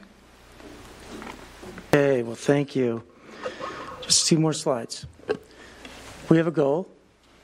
It's to have school in person for every student every day as an opportunity for them. We all desire that as a goal. That's what we're after. But we know in order to do that, there are certain parameters that we need to meet. At the secondary level, at the very least, we need to get it down into the yellow gating criteria. At the elementary level, we need a strategy to move us forward. I want to spend my time right now on elementary. We are focused on really taking some incremental steps forward that are going to allow us to build capacity for a safe and sustainable learning environment. It's been mentioned a couple times that for the first time tomorrow since March, we have all of our staff in. We're very excited about that. With that comes the opportunity to begin to build up a sustainable path forward for learning that's going to meet the needs of our students. And at the elementary level, that means we can begin the work of putting more details than those that we already have in front of us. And we have quite a few plans already in place. But really putting the details on this goal of getting to in-person learning. And so what we're going to be doing in the week ahead is principals are going to be sharing their plans for hybrid learning with their staff. And we're going to fine-tune those plans with the idea that we want to move to hybrid as a first step forward at the elementary schools as quickly as we reasonably can. And so here's what we've asked them to do. Take your plans, review them, and finalize them for both remote and hybrid. Now, we had a lengthy meeting on Friday with the Department of Health. One of the challenges that we've had in Shawnee Mission that no other district in the county faces is that we have 6th graders in our elementary school. Everyone else is either K4 in the case of Gardner, and everyone else is pre-K5. Why is 6th grade an issue? It's an issue because from the very beginning we've understood that there's been guidance, particularly around this South Korea study, that in order to bring students in safely, you really needed to pay attention to the age of the child. And that the study suggests that somewhere in that 10 to 12-year-old range is really the cap in terms of bringing students in when there are higher rates of transmission. In our discussion on Friday, we dug into that in more detail. And we all walked away in agreement. Something that I think was known, but we really needed to codify, and it was this. The age, in order to do this safely, the age you really need to look at is 10. Now, 10 is not an absolute age, but it's an approximate age. And what you do is you don't look at the age per se, but you look at what grade level are 10-year-olds in. Well, substantively, 10-year-olds are in 5th grade. You see 5th grade being used a lot in this modeling, and that's why. And so what we are going to have to do as we move from remote, which is going to be our starting point, into hybrid, which we hope to do in a very reasonable amount of time. I want the schools to help me out with this because they know what it's going to take to get there. But in a very reasonable amount of time, build a plan to do hybrid learning at the elementary level. Now, as a former 6th grade teacher, it pains me to think of the idea that we're going to have to not include 6th graders in that hybrid plan. But if we're going to follow the data, then we're going to follow the data. And the science of this is as clear as we can possibly get it. And that is that 6th grade is going to have to follow the gating criteria for secondary. And I want to emphasize something. That is already happening in every other Johnson County school district, except here. I don't like splitting off 6th grade from elementary for this purpose and this purpose only. But it's what we're going to have to do if we're going to dial up a a hybrid learning model, whether we're in red or we're in yellow. Shelby went through the data. I think we were all hoping that we were in yellow heading to green. Not only are we solidly in red, but again, if past behavior is predictive of future events, then I think there's a high likelihood that we're going to be in red for some time. I hope not. But we can't plan on hope. We've got to plan on what we know is in front of us. And so Johnson County Department of Health and Environment has in their modeling set forth the fact that we can bring all students in. What we've said is, that's right. But there's some conditions. And they lay that out. There are certain criteria that you have to be able to follow. And in order for us to meet those criteria, we've got to learn new sets of behaviors. We as staff, students, and also we need a lot of help from parents. So by starting in remote, for what I think and hope will be a relatively short period of time, we can work with our staff to dial up a hybrid model that is safe. The hybrid model is not ideal. Ideal is having every student in. But the hybrid model has built into it some safety mechanisms that are important. They include masks, yes, but also 6 feet of social distancing. Exactly the same thing as we do here at our meetings. That's a good starting point. It's a redundancy that ensures safety. In order to go beyond that, you're going to put 25 students in a classroom and they're going to be in pretty close proximity to each other. That's going to require them to wear masks appropriately. It's going to require other kinds of measures that we're going to have to be able to be really good at doing. And it's our goal to get there. But first, we're going to learn how to do some of these basic things really well.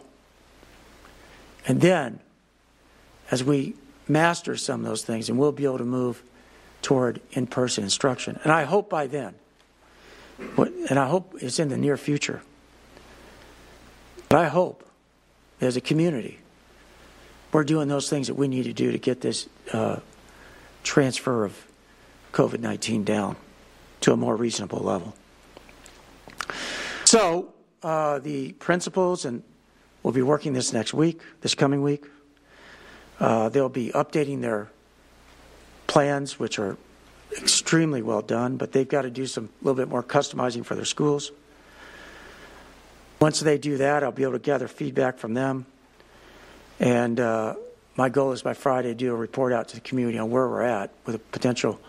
My goal would be to bring a timeline forward on when we can realistically transition from remote into hybrid. Look, we always knew that that was something that was the goal, right? It's within the gating criteria. Yes, we're starting more restrictive. That's why. We've kind of gone through the why, and now here's the outcome that we want to get to. So with that, I am happy to stand for questions, as are other members of the team. And there's a few others here that didn't speak that we may bring up to respond to some of your questions. That's a very long report. We apologize, but I thought you might find this helpful in light of community engagement around this topic.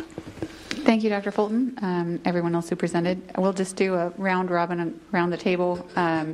If I can ask board members to try and keep it to one initial question with one follow-up, and then we'll go so that everybody has a chance to do that. And I'll start with Ms. Borgman over there on the right side. But just one question. Oh, sure. Yeah, just one question and one follow-up. Yeah. Right, so that we all have an opportunity to keep the conversation going. Thanks. One question and a follow-up, correct? Yeah, okay. Thank you. So 2 questions. Right, it's a follow-up to the same question. One question and one follow-up.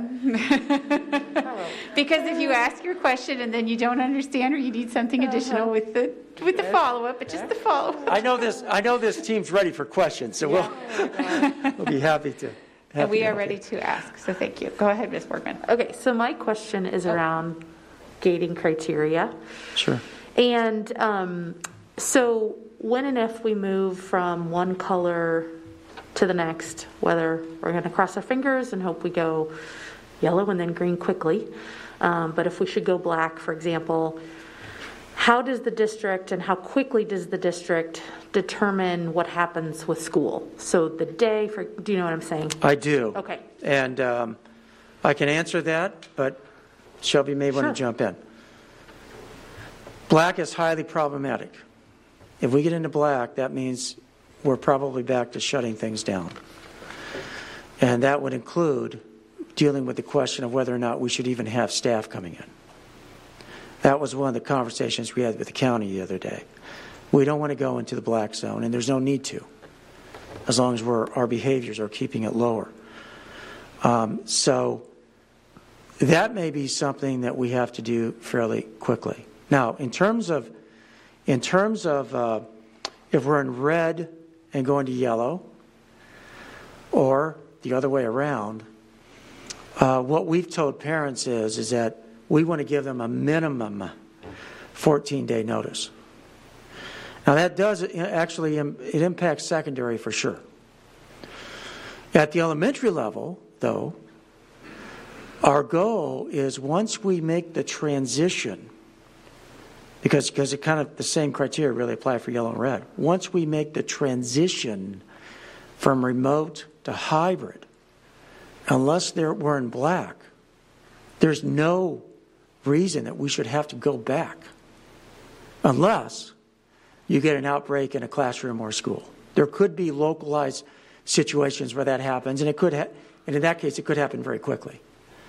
But short of that, if we do this right, and we do it in a sustainable way, which is the goal, then we should be able to move from remote to hybrid, stay in hybrid, and then we'd have the same goal as we practice those behaviors in hybrid, and then ideally get from hybrid into all students in the classroom. But there's going to be it's a series of steps. Does that answer your question? Yep. A 14-day minimum in the transition. Mr. Stratton?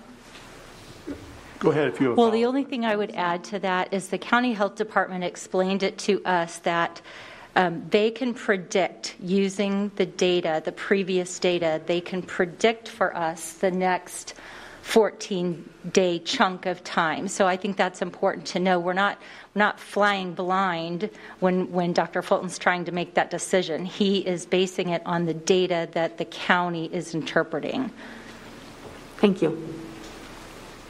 Those pretty much almost answered my question. And so I'm going to walk through a hypothetical. You talked about hybrid, and making sure that we have safe operating principles in place in order to move from remote at the elementary to hybrid. The timing is the same question I had. So would there be a determinant starting the first day of class would be September 8th? So then conceivably could the very first day that it could possibly be considered to move to hybrid September 22nd, meaning 14 days from that day? Or did I just misunderstand Shelby's answer? No, I think, in fact, it goes back to this slide. We have principals and staff in starting tomorrow. We already have hybrid plans for every single school. They are in really good shape. So what we need to do, though, is we need to make the adjustment for sixth graders. And we also need to have the staff interact with them, because I'm sure there's things at each building that now that they have a chance to really look at it in even a little bit more detail that they're going to polish. We'll have them do that, have them get back with us with their feedback. And then from there, what we hope to do by the end of the week is, if we can, establish what our timeline might be for a transition. So, and the reason I say that is that we are assuming, not because we want it, but I think you look at the data and knowing that there's a pretty good chance we're going to stay in red, let's just build a model that can work in red or yellow and then just stick with it. And we're good until we move into black, and then that's a problem. Does that answer it? It does. Thank you. Dr. Sinclair. Okay. So I'm going to continue on with this round of questions around gating criteria. So if I look at those kinds of behaviors, if you look at the Johnson County criteria when they talk about for the elementary, in particular in-persons, following safe opening principles. So if I wanted to understand what those safe principles were, that's kind of that Appendix A that talks about promoting the hygiene, much like we heard tonight about wearing face masks, washing hands. And so that all of those practices are some of the things that our teachers coming back tomorrow for the first time will be able to really work through all those little idiosyncrasies of how that's going to look in transition, or when our specialists are coming into each of the different classrooms, or kids are going to lunch. So all of those practices are that are listed in Appendix A would be the focus of some of those startup kinds of things we want to be successful with, so that when we get to hybrid, we can stay with hybrid. That's exactly right. Okay. And remember too, you can have generalized sets of strategies, and the county's identified those. We have other resources local resources that people identify those strategies, right? But those play out a little bit differently in every single building. Every building has most of them have a different design to them. There are different numbers of students. So you have to build kind of a customizable strategy, building by building. And that's the part, and we have a lot of buildings. kids. So, that's part of the work that we still want to do. And again, the staff are the ones going to carry it out. They have to understand exactly what these procedures are, how they implement them. What do you do if a child doesn't want to wear a mask? What if we start school and a child can't wear a mask? Those are things that we have to be able to work with our students on and help them to be successful. So, anyway, yes. Thank you. Thank you, Dr. Sinclair. Reverend Guy, you're on deck. Yes, I just have a question about where we are with food service. Where are we with food service? How are we planning to deliver meals to free and reduced families during this time? Nancy is walking up to the podium right now. And that is definitely a Nancy question. Thank you for the opportunity. We have plans. We should launch information out to parents hopefully tomorrow if all goes well. Parents will order their meals that they want if they're in the remote environment, and they will also order meals when they're learning at home in the hybrid model. And it can be a full price kit, it could be a reduced kit, or a free kit. That they will actually order their meals based on the menu that we'll be posting, because we'll have a remote menu posted and an in-person menu posted. And then they will pick those meals up if they're in the remote environment on Friday mornings between 7:30 and 9 at their home school. The families that have multiple kids in several buildings, they can call our office and we can help them determine which location would be best so they can pick up all their meals at one spot. In a hybrid model, when the kids are in school Monday, Tuesday, they would then be able to take the meals home with them when they leave class on Tuesday for Wednesday, Thursday, Friday. Same thing would be when the kids leave class on Thursday, they can take meals home for Friday, Monday, Tuesday. The program is set up. The parents can order however many meals they want. If they're in remote, they can order up to 5 breakfasts and 5 lunches. Or they might just order 1 breakfast and 2 lunches. It's all customizable by the parent. Does that answer your question? Yes, I do have one follow-up. The schools that we're doing the afternoon snack/dinner option, is that going to be something that families can also pick up, or will we not be offering that during the remote learning time? That is not an option at this point until the principals design that after-school learning opportunity. So I would say let's wait, let's get school started, and then let's look at bringing that program up. You have to be in school. Thank you. Mm-hmm. Did you have a question, Mary? No. Sorry. Okay. I'm going to go ahead and skip my turn, and I'll move on to Ms. Goodberg.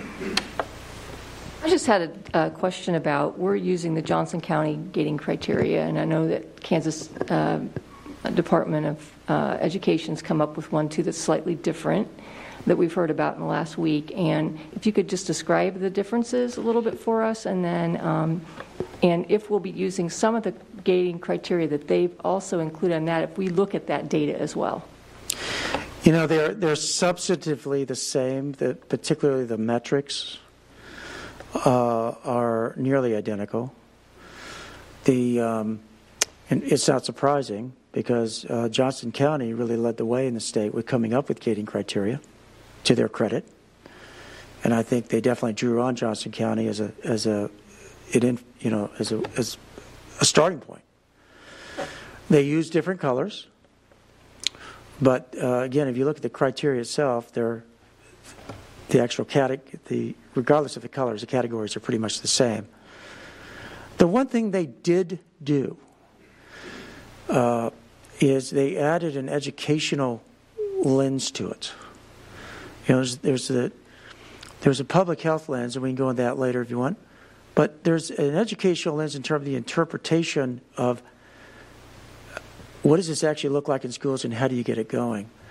And so in what is our red and yellow, they have provision for in-class learning for everybody.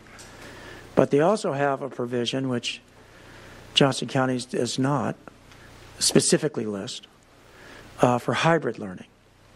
And they talk about if you have more than 15 students in a classroom, and of course this goes back to the amount of square footage you have and the social distancing you can do with students, then districts should consider a hybrid approach. Now within the and this is something we talked about with Johnson County about on Friday.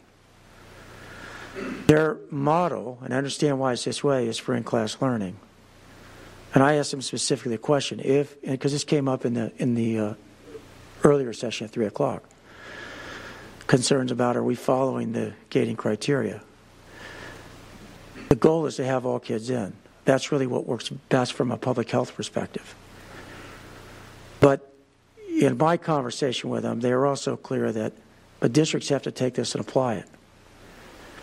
Their focus is on getting to the goal, getting to the ideal, but if you're within the criteria, remote or hybrid, you're at least staying within the criteria that they've set forth.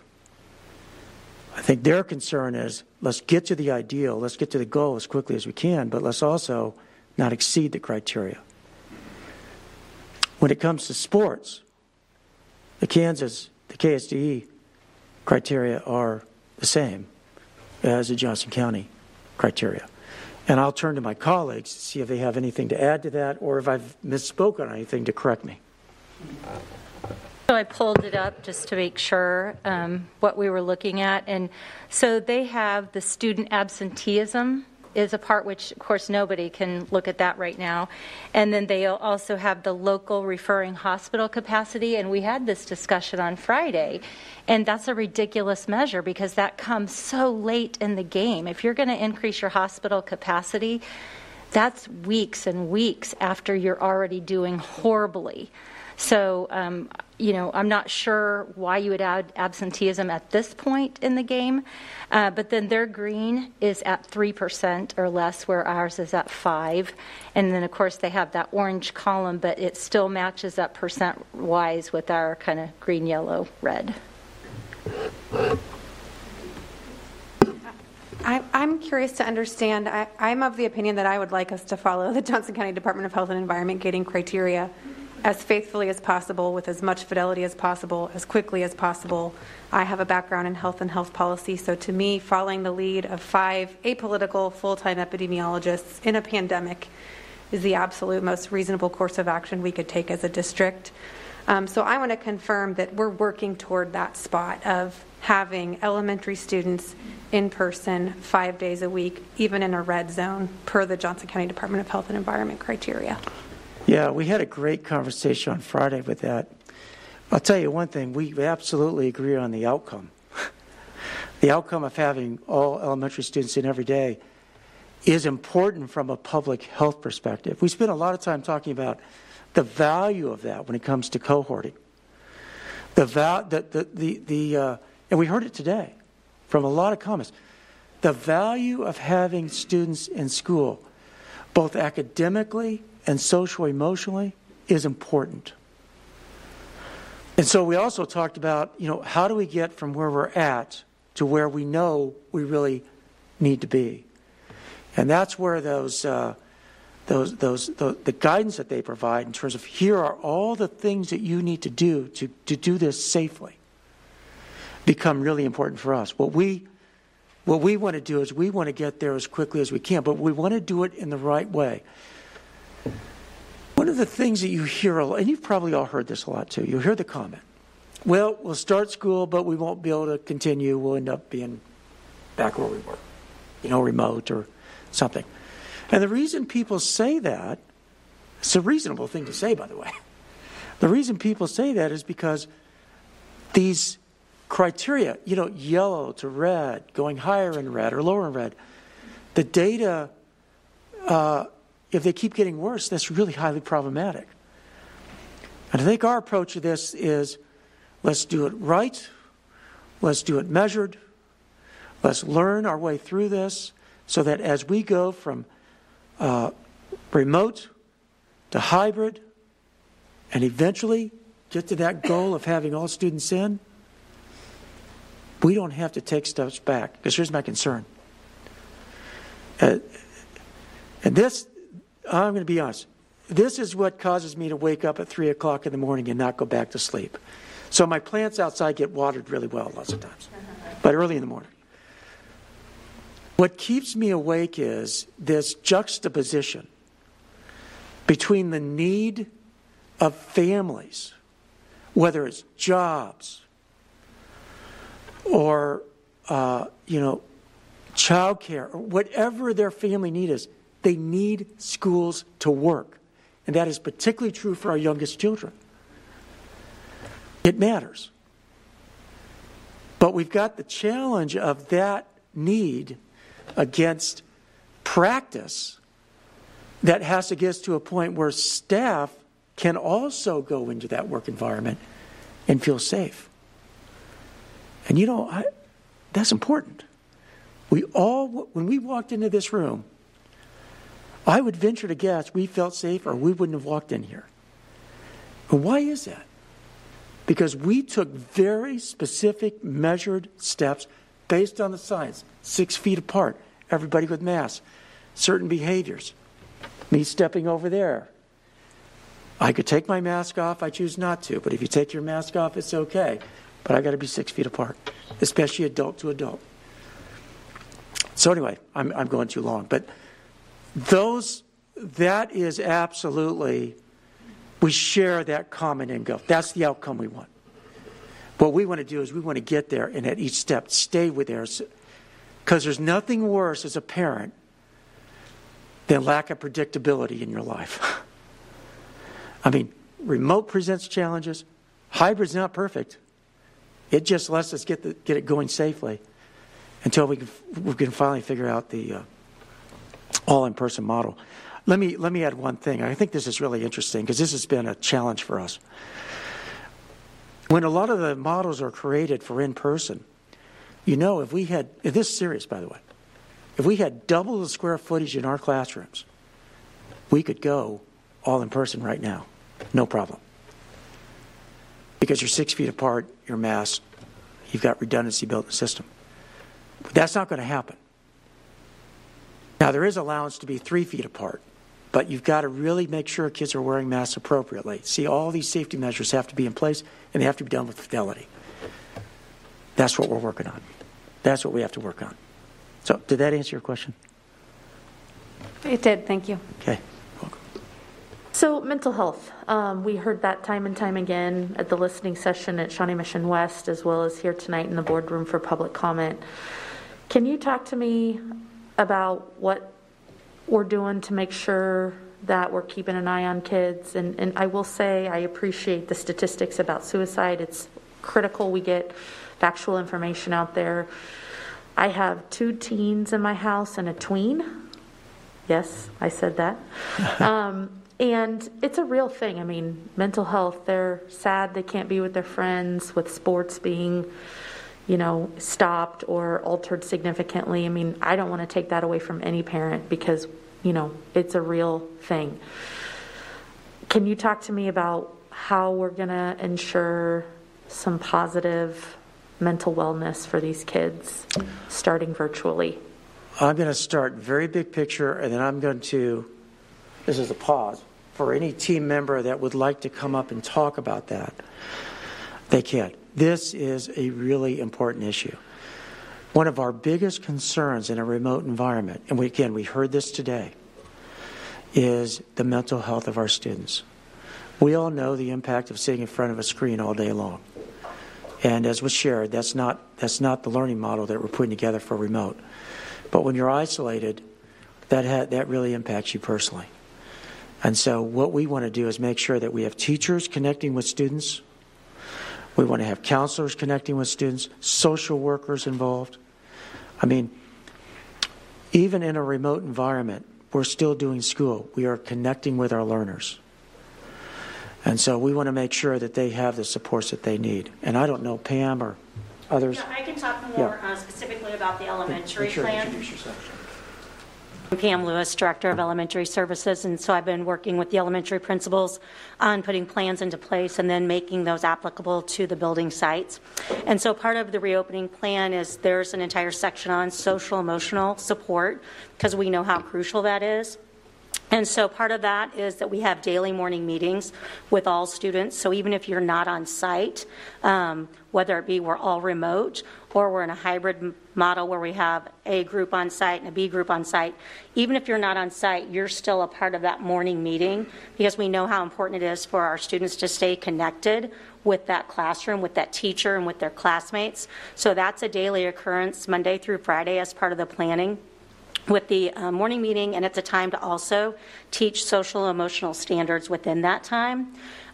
We also have within the social emotional plan family liaison teams so that we have teams within the school that are reaching out to families that need to have that additional support on a more individualized basis. And so those are some of the pieces that we have at the elementary level. But it wouldn't matter if you were on site in a remote model or in a hybrid model. Thank you. Do we know any specifics for our middle and high school kids, what that looks like for them, or is that an ongoing discussion? I don't mean to put you on the spot there on that. You know what? Rather than trying to answer that, I think I'd feel a lot more comfortable if I can get that information to you, because I know that they have very specific plans. Again, teachers, counselors, social workers reaching out to students. But let me see if I can get that for you. Thank you. Just kind of a follow-up, I guess, a request, because we heard that so loud tonight in our community. I would like for us to be very get this information out, however it looks, resources, what we're doing, just to make. I mean, we're all on edge, right? Parents. I mean, I'm guessing not just kids are, feeling the stress, but also parents too, and so. We need to make parents feel better about what we're doing for their kids and their mental well-being and their mental wellness. And so whatever our plans look like, my request, my ask would be that we are very transparent with that, as well as providing additional resources for parents, for Children's Mercy, just how to get in contact with, some community resources. Yeah, absolutely. On that point of communication, again, going back to our Friday meeting, one of the things we talked about with the Department of Health is perhaps working together on some short videos that might be specific to Shawnee Mission that would help explain some of these important protocols that we need to use, and also kind of what's going on here and why. There are a lot of wonderful resources. Children's Mercy has a number of them that folks have developed that can be really helpful, and so we want to put some of those together. We know that to do this successfully, to get students in school and keep them here, that we are going to have a lot of parent help. And parents, there's a lot of stuff we all know about this virus, but there's nothing like a short video or a quick read as a parent to say, okay, remind me of what I need to do. Cohorting is a great example. We have to get students to cohort, not just within school, but outside of school. That's not always possible. But where it is possible, we need to help people understand that concept and really ask them to please help us out with this, because that's going to really help mitigate community transmission. So there's one example of a concept that maybe we can help people understand and apply in their lives. I appreciate it. Thank you. Welcome. Mr. Stratton? So my question is going to be about this, the sports and about Keisha, and I know this is the ink's still barely wet on this. Are districts going to be able to choose to move should they pass it, or are all districts going to have to move? Like, for instance, the football is an example in the fall. If Keisha decides this, do all conferences and schools move to the spring? Or do they get to choose? Or do we even know that yet? Well, we have a little information on that. There would be a deadline date. I'm thinking maybe September 21st. You would have to declare whether you want to be part of the alternative season or to continue to try to have your fall season. So that would be up. We don't really know yet if it's going to be by all activities or specific sports can choose to opt in, opt out. But it should be said that if you, again, this is very, very new, if you would opt to stay in and try to have a fall season, if you didn't get to half of your games, you would get to continue that in the alternate season, but only up to those X number of games. You wouldn't get a longer season or a bigger season. You would just get to complete whatever that would be. Okay, thank you. And I know it's just happened while we were meeting, so appreciate that clarification.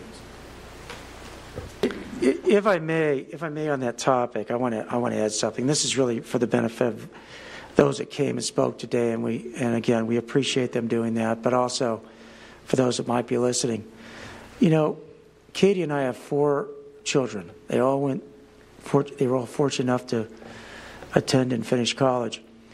In every case, it was really both a combination of an academic and activity choice that not only factored into their decision of where they went, but in several cases allowed them to go to schools they would not have been able to afford to attend otherwise. So whether it was athletics or debate or leadership, in every case they had opportunities because they were engaged in sports or activities or other kinds of events. So I say that because as I listen to the parents, believe me, I get it. I think we all get it. We all get it. And we have to do what's going to be right in terms of community health. That's why Mr. Kramer, and he won't say this, but I'll say it of him, Mr. Kramer has been working tirelessly in the background to make sure that if we're not able to get this season in, that another opportunity has been created. What Keisha did didn't just happen by chance. It happened because of advocacy. And I want you to know he has been a huge advocate for the students of the Shawnee Mission School District to get this opportunity for them. There you go. You didn't know I was going to say that. Thank you, Coach. Dr. Sinclair? If I could shift topics, given that the ruling by Keisha is relatively new, so I'm assuming more details will be forthcoming. Could I shift to the hot spots? Is it possible to shed a little insight on what would make someone eligible for a hot spot? Is that something I'm getting ahead of? Just so people can think in their own minds what might... Every question here is a good question. If we don't have the answer, we'll tell you. So, Thank you. So I'm happy to address that. Initially, our conversations have looked at need that would be based on a number of factors that could qualify for determining need. It could be a family has qualified for the federal meal program. It could be that a family demonstrates one of the risk criteria that we look at in terms of need. An example would be English language learners in the home. Also, principals will have some latitude in decision making, but we will have criteria out to them this week, and those are just a few examples. Does that help? Okay. So it'll be need based on kind of resources versus your own personal ability to connect to something in the location that you live. So if you're kind of in a space that doesn't have great connectivity or is super slow or not a lot of bandwidth, it's more a function of financial need or... Correct. And then we'll also be looking at,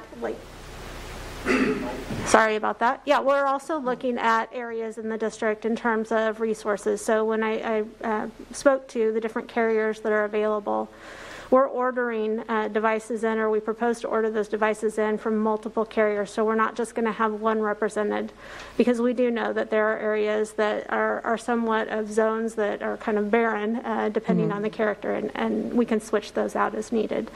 The other piece to this, and Drew spoke very eloquently in a previous meeting, is we are still working at looking at broadband access in other ways. The hotspots are a temporary fix, but we are still, we have some pretty lofty goals to partner with our local municipalities. We started to make contact already. We had a touch point today that will get us involved and linked in with Johnson County with some of the CARES dollars potentially that are coming to support internet access as a possibility. That task force is starting to work next week. So we'll keep you posted on those other opportunities, but we're not giving up on the hope of providing expanded access outside of the hotspots as well. Thank you very much. I won't skip my turn this time. So when we listened to the SPED conversation and we talked about how some of our kids, they're going to need in-person SPED services, whether or not we are in a fully remote option or hybrid option or whatnot. You don't actually have to get up. Yep, you're good. I'm just making sure I heard that correctly. And then I'm hearing that we're going to work towards getting a hybrid model going for our youngest, least at-risk kids.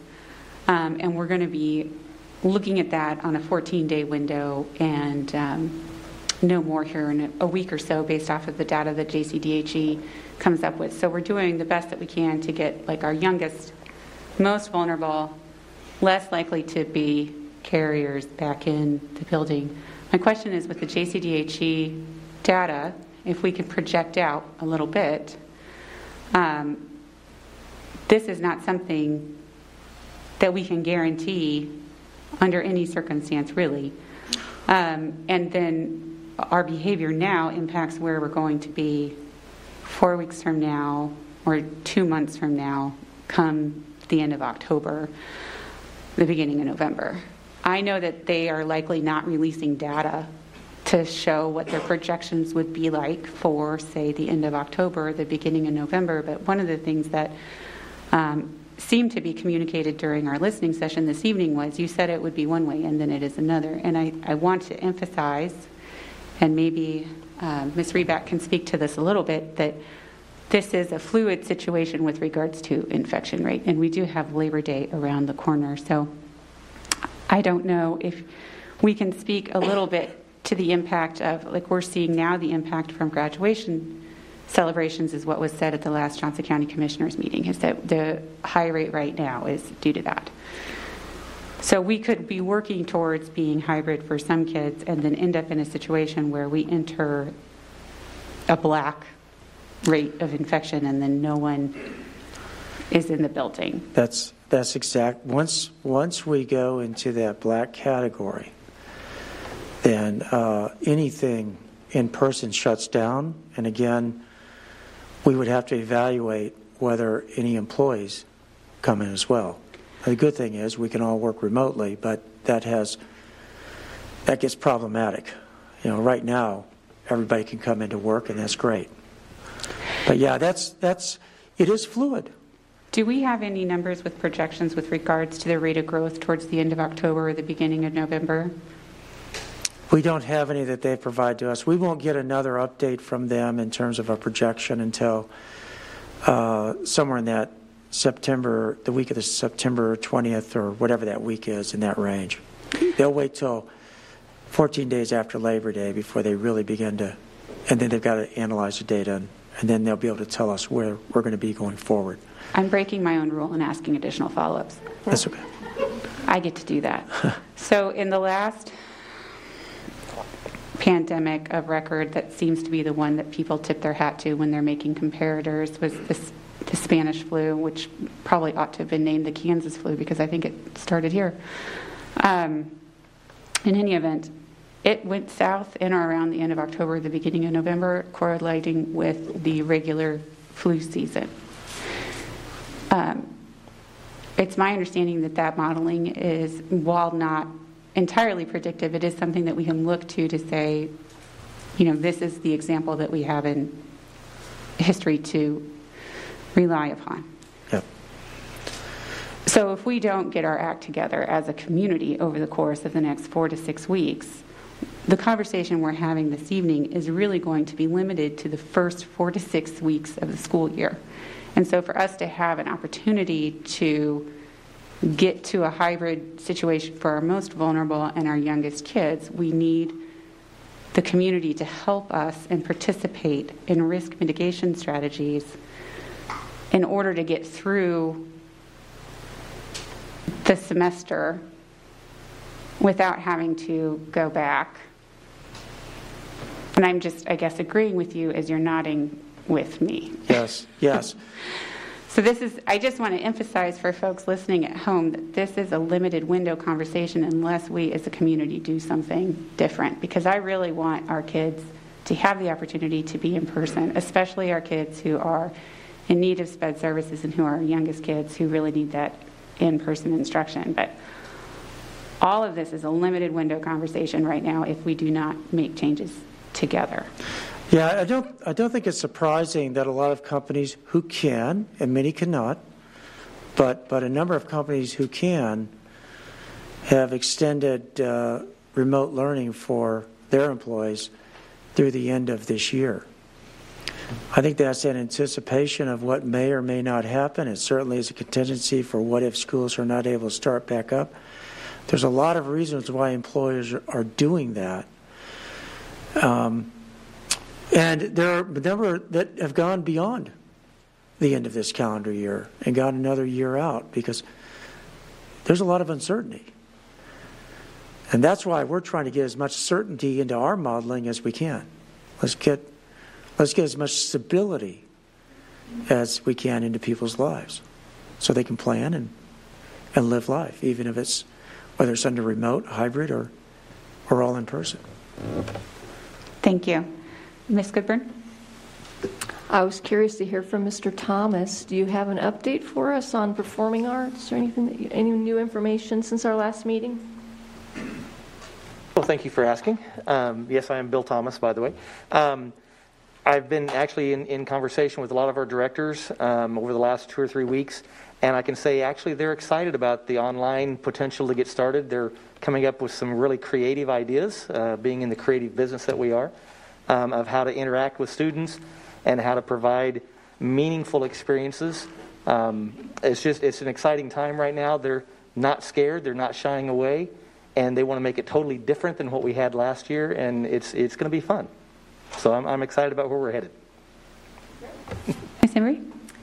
Yeah, I have a couple questions just about, as an employer, what we're doing at Shawnee Mission. And I'm curious in particular to know if starting the year off remote for all 3 grade levels, 12, 13 grade levels, however you count it, does that have any implications for us as an employer in terms of will we have to furlough or lay off any of our staff who maybe don't have a role to play, bus drivers, classified staff, paraprofessionals? Do we anticipate anything like that happening? That's a great question. I'm going to have Dr. Atha gets to join in.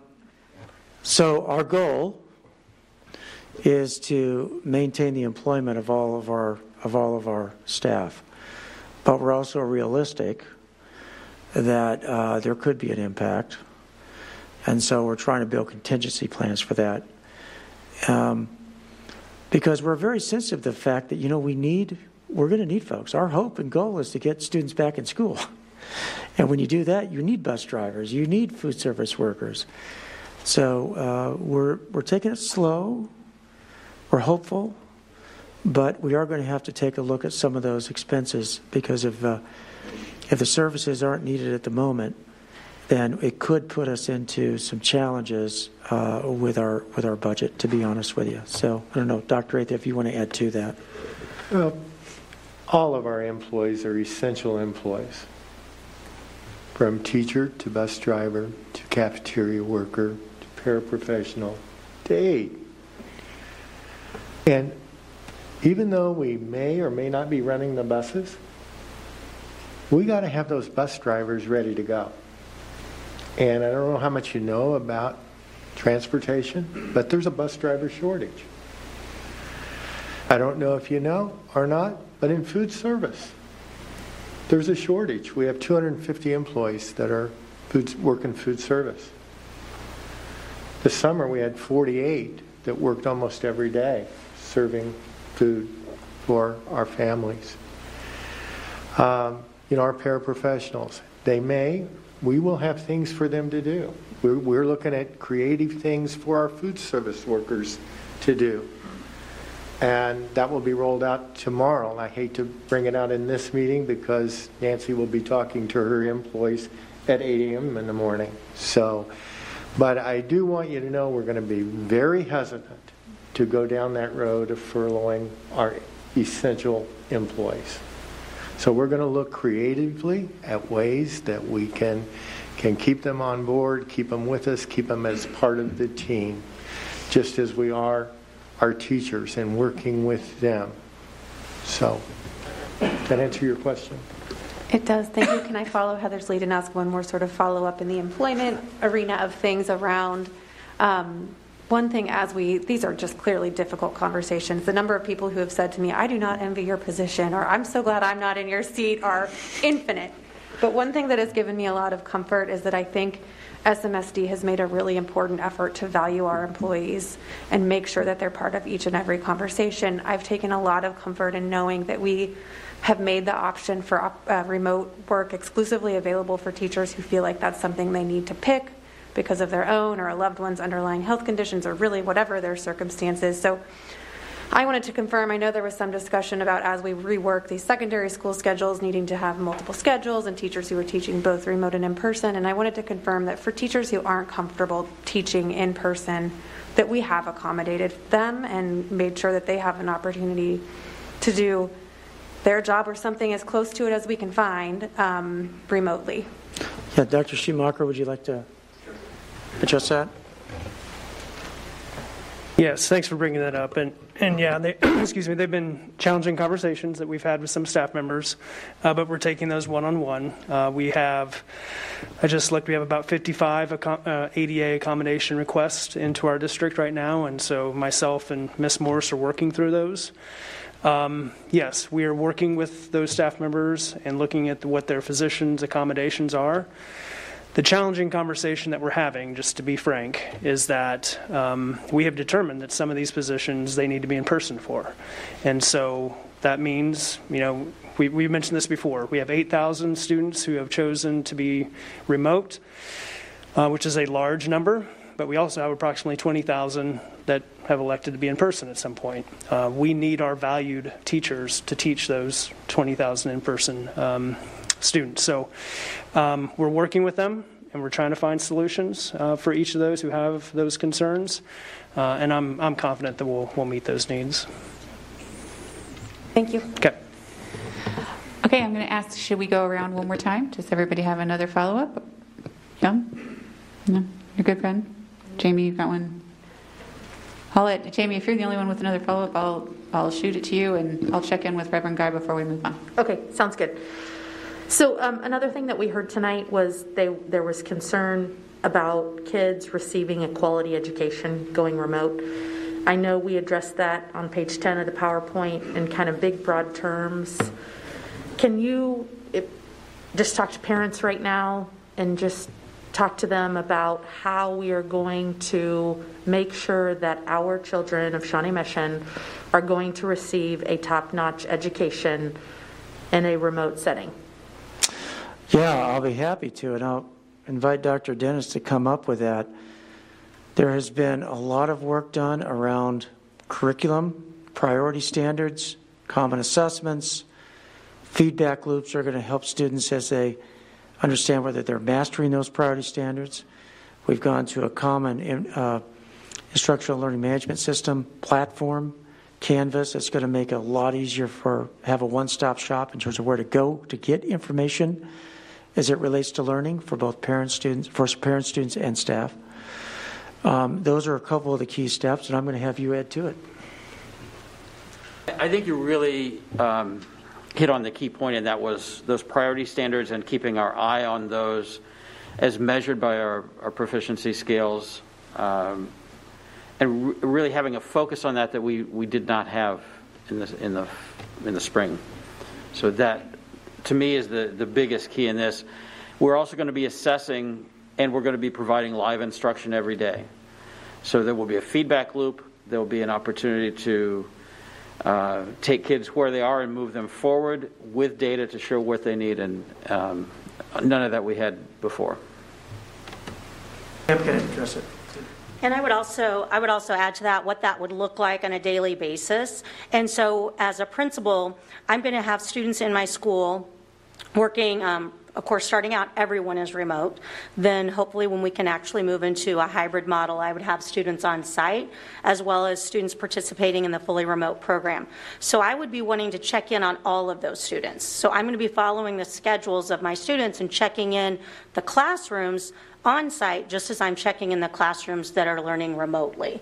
So I'm going to be popping into those classrooms, I'm going to be observing, I'm going to be connecting with students, because our job as the principal in leading that building is continuing to keep our school together and that culture strong, as well as keeping our schools moving forward towards our goals that we have as schools that we've set. And so we have to make sure that that's happening during any model of learning. We also have it set up to where our teachers have common plan time across the district.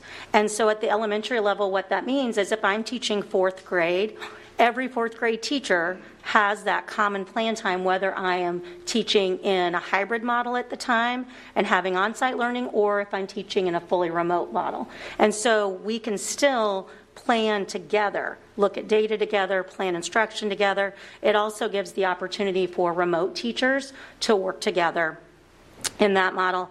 We also have it set up for staff meeting and professional learning time, that we've identified specific staff meetings that will be for our remote teachers to be able to collaborate together, and Brogdon, who is leading that group, as well as staff meetings that the remote teachers will still be connected with the building staff and working with their principal and working towards building goals. So that's what it would look like on an applicable level, the elementary. Okay, thank you. And then just my follow-up question to that, will we be doing surveys at some point shortly after school starts, or is there a place? Yeah, I'm sure we will. Whether, surveys, thought exchange, we haven't quite gotten to that point yet, but yes. It's part of our ongoing program evaluation when we use a variety of strategies. Okay, so for both parents and teachers, just to make sure we're checking in. Yeah, it's part of our kind of how are we doing quality control approach, right? What did I say? And students. I said and students. You said Absolutely. parents and teachers, and I said and students. Exactly, Yeah. yes, thank you. Yeah. That's critical. As an extension of your earlier question, you asked about secondary education, social emotional. So I have an update for you here. First of all, social emotional is part of our reopening plans. So there's a section on it. There are, and I'm just going to read here, there are daily activities and expectations for all scenarios with a focus on building partnerships, connecting and cultivating social emotional learning competencies and capacities, creating emotionally and physically safe, supportive, and engaging learning environments that promote social emotional development, and using data to deepen relationships and continuously improve support for students, families, and staff. And much of these social emotional learning plans are built around establishing connections with students and families, identifying and addressing their needs prior to any instruction. Social workers are part of the forefront of this work. And the team that works on that, and this is actually from Dr. McKinney, who must be watching the tonight because he provided it. So thank you, Dr. McKinney. He works with Dr. Dennis and, of course, a lot of other team members on implementing this kind of focus. So there's quite a bit of work going on, and with that, again, we're excited about the next few days because we'll be getting a lot of connecting going on with staff to say, now how do we take our plans and really operationalize them in daily life? Thank you. You're welcome. Thanks, Dr. McKinney. Reverend Guy, do you have any questions? No, I don't have any questions. Thank you. Thank you. Were there any other further final questions? I have just one additional question. So I have 2 elementary students myself in Shawnee Mission. I have a niece who is starting whatever remote pre-K looks like in 2 weeks. Yeah. And being very plugged into the elementary community, I know that parents have about 1,000 questions. Some of them come to all of us as board members. And I'm curious to understand, we're about 2 weeks away from the first day of school, and I'm not asking you to tell me what that's going to look like for families, but what's the flow of communication that we as families should expect over the next couple of weeks, be it from the district or the principal or the teacher? You know, my kid thinks he has Miss McCulloch. I don't even know if she's teaching remote or in person. I think it's really helpful for parents to know just basic things like, if we're in remote, is it recorded, or do I need to actually make sure I'm there to supervise my kids learning from 8 to 3? Just that daily nitty-gritty of how families manage their lives. When should we start expecting more of that? That's a great question. Actually, I'm going to, particularly since it's an elementary question, I'm going to have Pam answer it. I will say one of the advantages of starting remote is we're going to have a lot of opportunity to connect with families that first week especially. So Pam, do you want to answer? She'll have more detail than I have. So one thing that we've been working on with our principals, and they'll be working on with their staff this week, is what does it look like on that first day of school? One thing we've talked about that's really important is, number one, we have to get communication out to families, and we have to also provide an opportunity for students and families to connect with our teachers in our schools. And, it's really exciting. I mean, I can't even think of how many years I've had first days, and this is obviously the most challenging situation. But the most important piece is it's still a first day of school.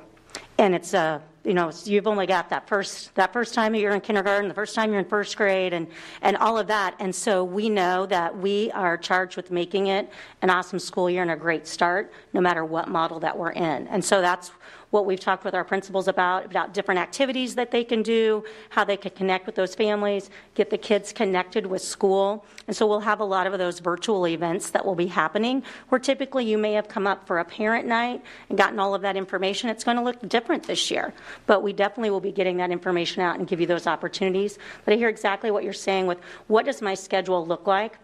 And that's what our teams are working on when they come back. They're working on getting trained with Canvas, getting their classroom set up within Canvas. They're going to be getting their students' class rosters now that we have all of our remote learners numbers in and on-site learners and what that looks like. Those are our next steps that we're working on in the coming weeks. So that will be coming from your building level, from your principal and teachers. And the communication around a hope that we will end up full-time in person for elementary students in the red zone, red, yellow, and green zones. Will that communication be coming from the district as well? Because I do think it's important for families to hear that. If they think, this situation's only going to get worse and my kid's not going to be in person at all of this semester, I'm going to quit my job or whatever else is on their minds, how do we communicate that to families? That is definitely a district-level communication. And that's something that we've,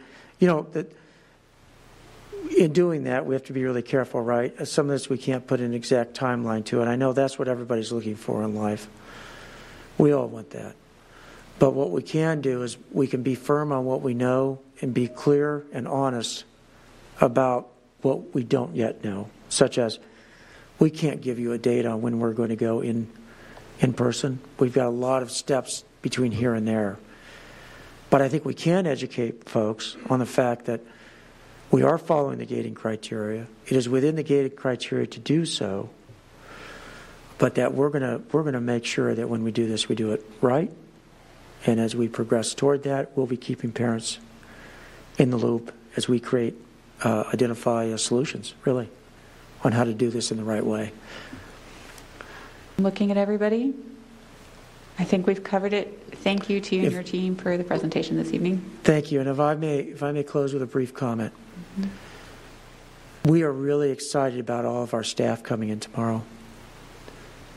We have a wonderful staff. Our educational professionals are really committed to doing a great job this year. They have been fantastic team players. Everybody wants to see students back in school. And you know what? Like me, they also want to feel safe doing so. And so I just want them to know that we are going to make sure that whatever we do, we're going to do it in ways that are safe for the adults, I want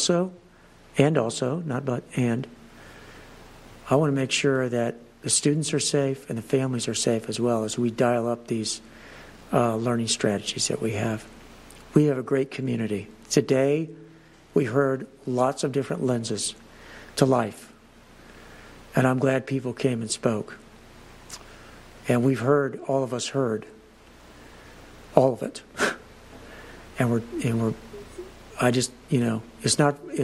It's heard, it's understood, and we're going to do the very best we can to navigate what is a somewhat really complex situation. So And also as a board, I want to thank you. You are unpaid volunteers.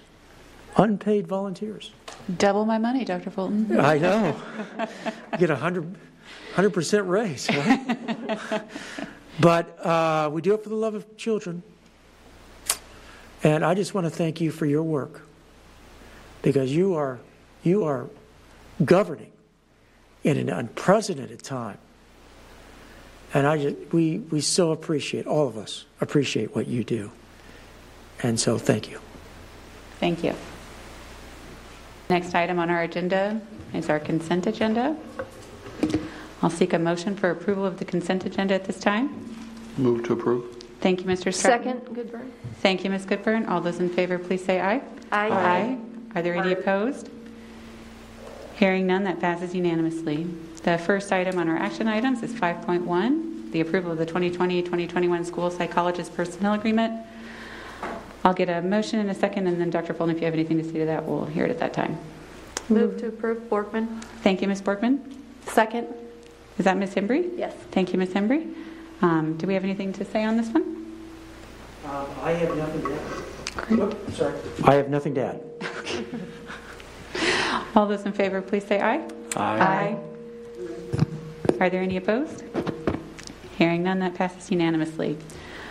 Item 5.2, approval of revised board policy AC. I know Ms. Goodburn is going to speak to this just a little bit, but we'll go ahead and get the motion in the second and then hear her comments. I will move approval. Thank you, Ms. Goodburn. Second. Thank you, Mr. Stratton. Do you want to tell us just a little bit about this, Ms. Goodburn? Absolutely. Well, we've seen AC a few times over the last month, but we just keep fine-tuning. And we did find one, I believe, typo in there, and then a couple other just minor revisions to it, just more language doesn't change the substance of the policy, just clarifying language. So that's why the committee decided to put it on first and final read tonight. Thank you. All those in favor, please say aye. Aye. Aye. Are there any opposed? Hearing none, that passes unanimously. Same situation with 5.3. I'll seek the motion for approval of revised board policy CF and get a second, and we'll have Ms. Goodburn speak to it. I can move approval. Goodburn. Thank you, Ms. Goodburn. I'll second. Sinclair. Thank you, Dr. Sinclair. Do you have a comment for us on this one? I do. So basically, we, I believe, went to KASB model policy on this.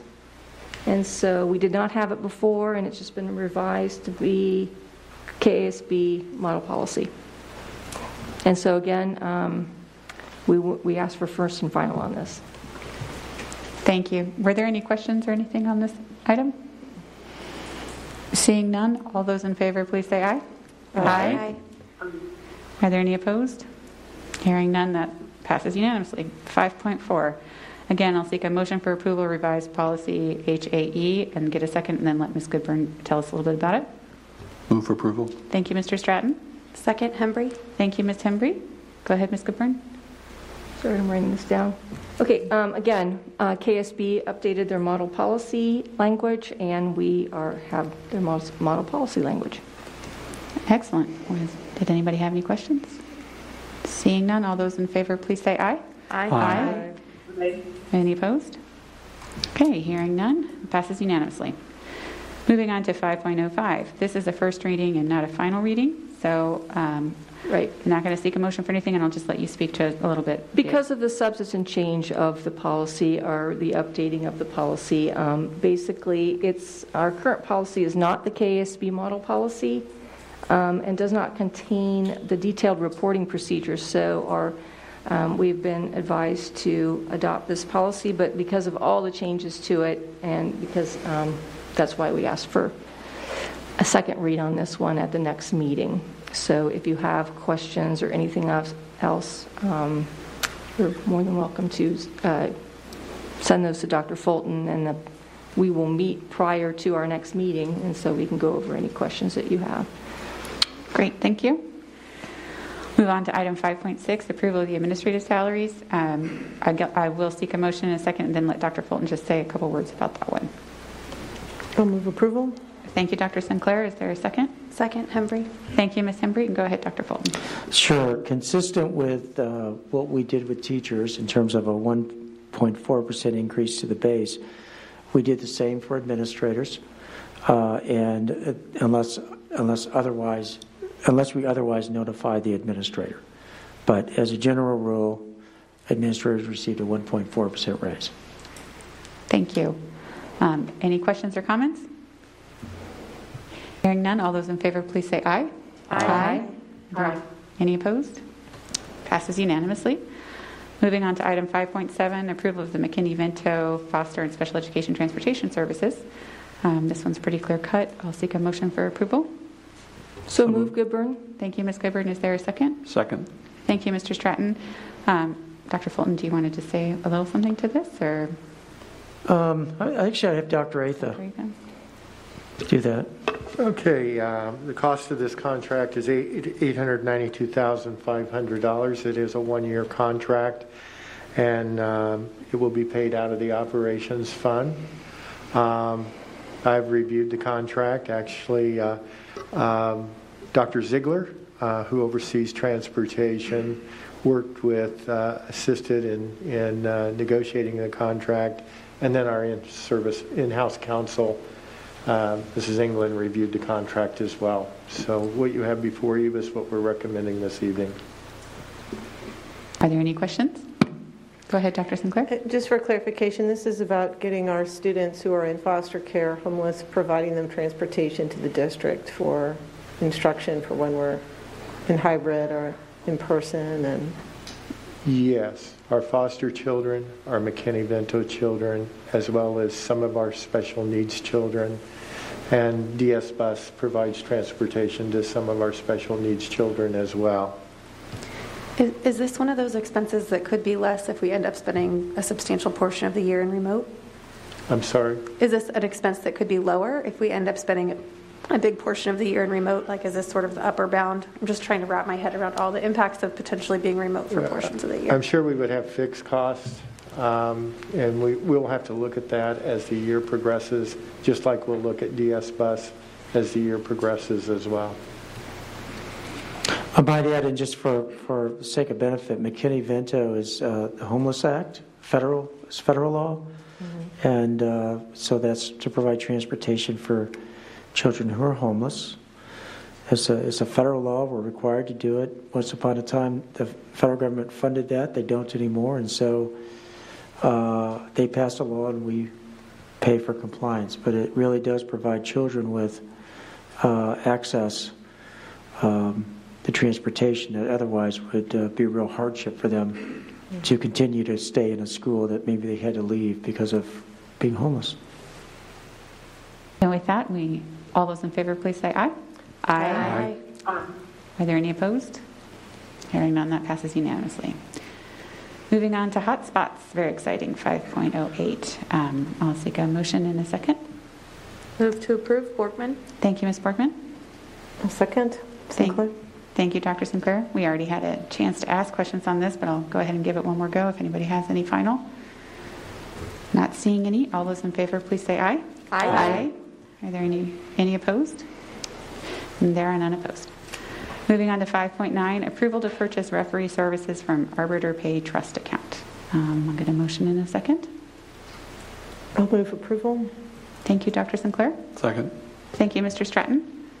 Do you have anything you want to add on this one? Sure. Dr. Atha will give us a quick overview. Each and every year about this time, you approve this contracted service, and this year it's with Arbiter Pay Trust account to be able to pay our officials at the high schools and the middle schools. So basically, your approval this evening gives us permission to pay those officials. Faith in the season to come. Yeah. Sorry. Yes. Voting optimistically, yes. All those in favor, please say aye. Aye. Aye. Are there any opposed? Hearing none, that passes unanimously.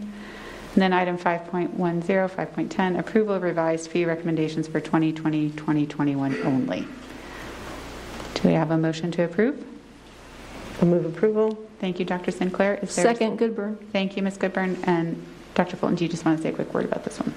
Yeah, I'm going to have Dr. Atha provide a quick update for you. And I might add, this is a frequently asked question we're getting from parents, understandably, on activities fees. Mm-hmm. Dr. Atha? Well, on April 27th, we ask you to approve the student fee schedule for the 2021 school year. A lot has happened since April 27th. And in cooperation, or in collaboration, I guess, with curriculum, instruction, assessment, the business office, we've reviewed those student fees again. And there's, some minor revisions, and then there's a couple what I would call pretty major revisions.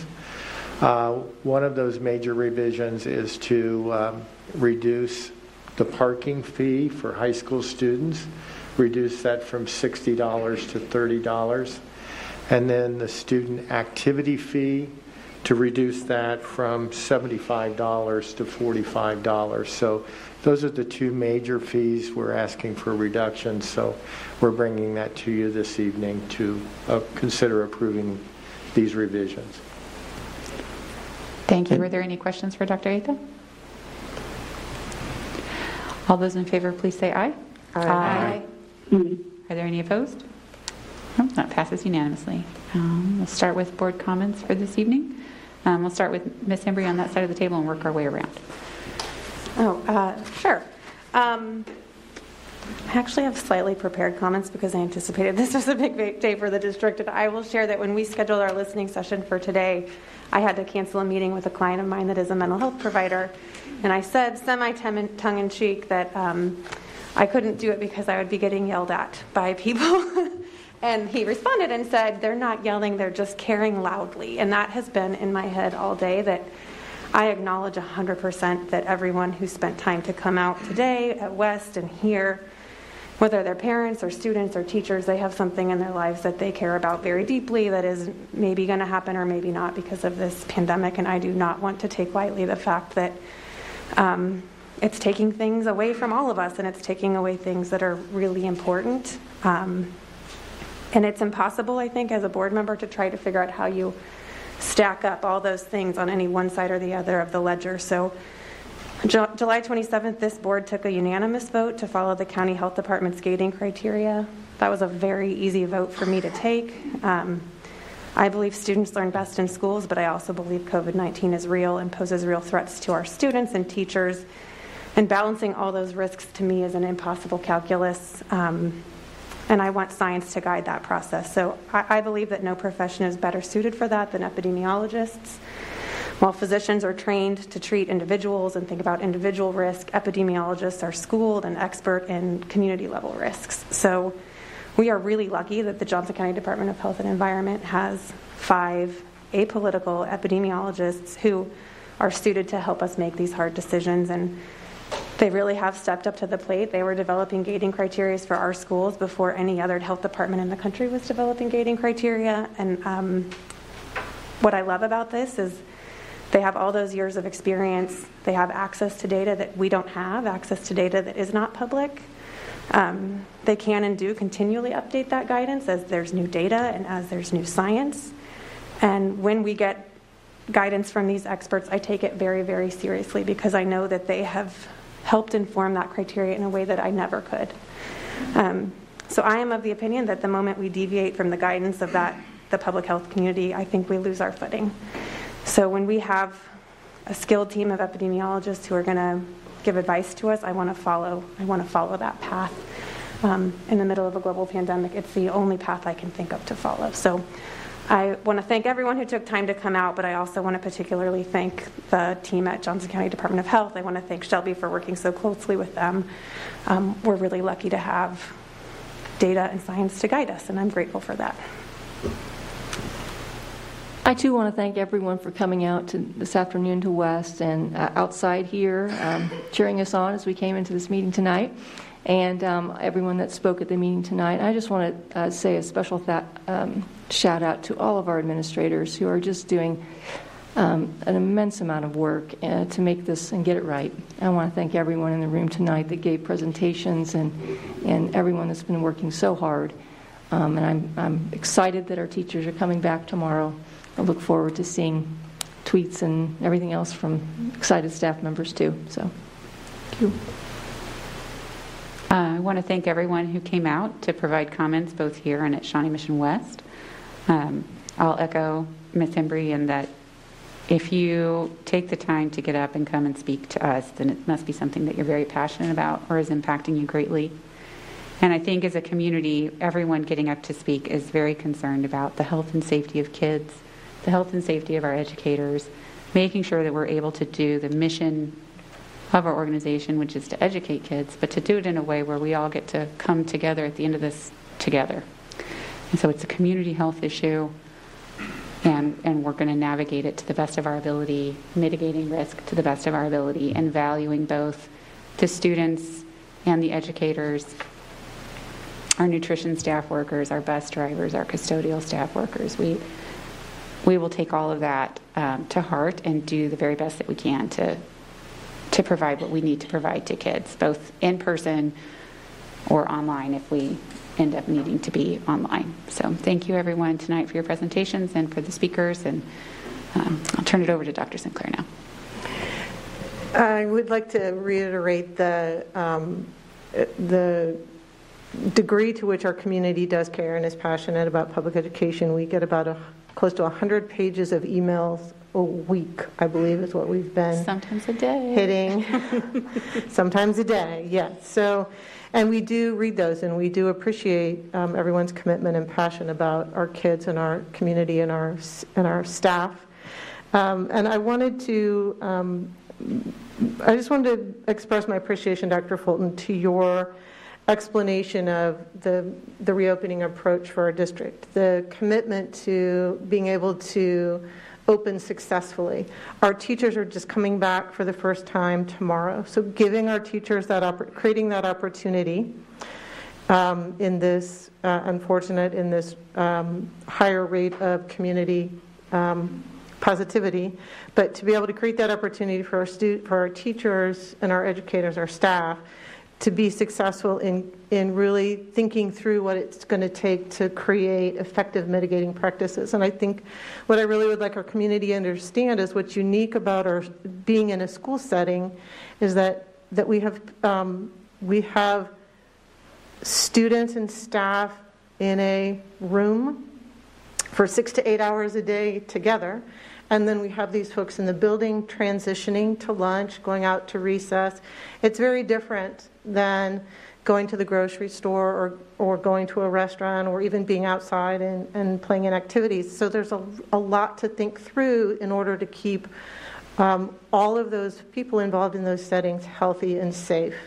And I know we can do it. And I really appreciate the opportunity that our teachers are going to have to think creatively about all those little idiosyncrasies in really engaging our students to be effective at wearing masks and washing their hands. And I would like to reiterate the challenge that our Director of Health Services, Shelby Rebeck, talked about tonight about what role does personal responsibility play in community health. I really ask that each of us rise to the challenge of trying to mitigate the spread of this disease. Wear your mask, wash your hands, appreciate the social distancing requirements, and let's encourage each other to do that. Because if we can bring this community rate down, we can bring our kids in and have a successful school year and keep them in school. So that would be my wish for tonight. Thank you. Mr. Stratton?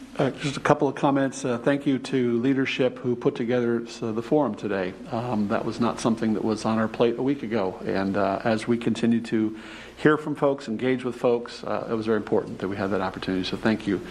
I guess the other piece that I would say is we're pretty darn blessed in Shawnee Mission, but more broadly in Johnson County.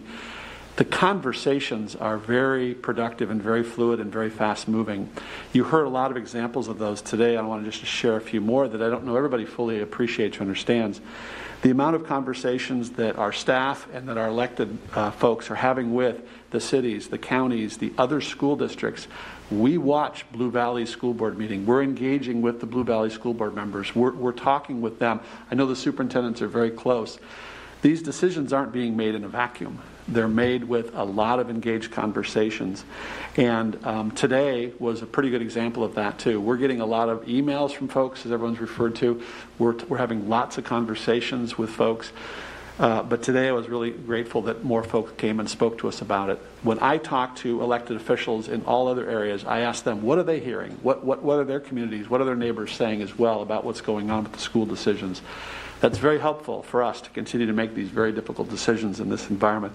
But lastly, I can't wait as well to have all of the teachers engaged again in the teaching process.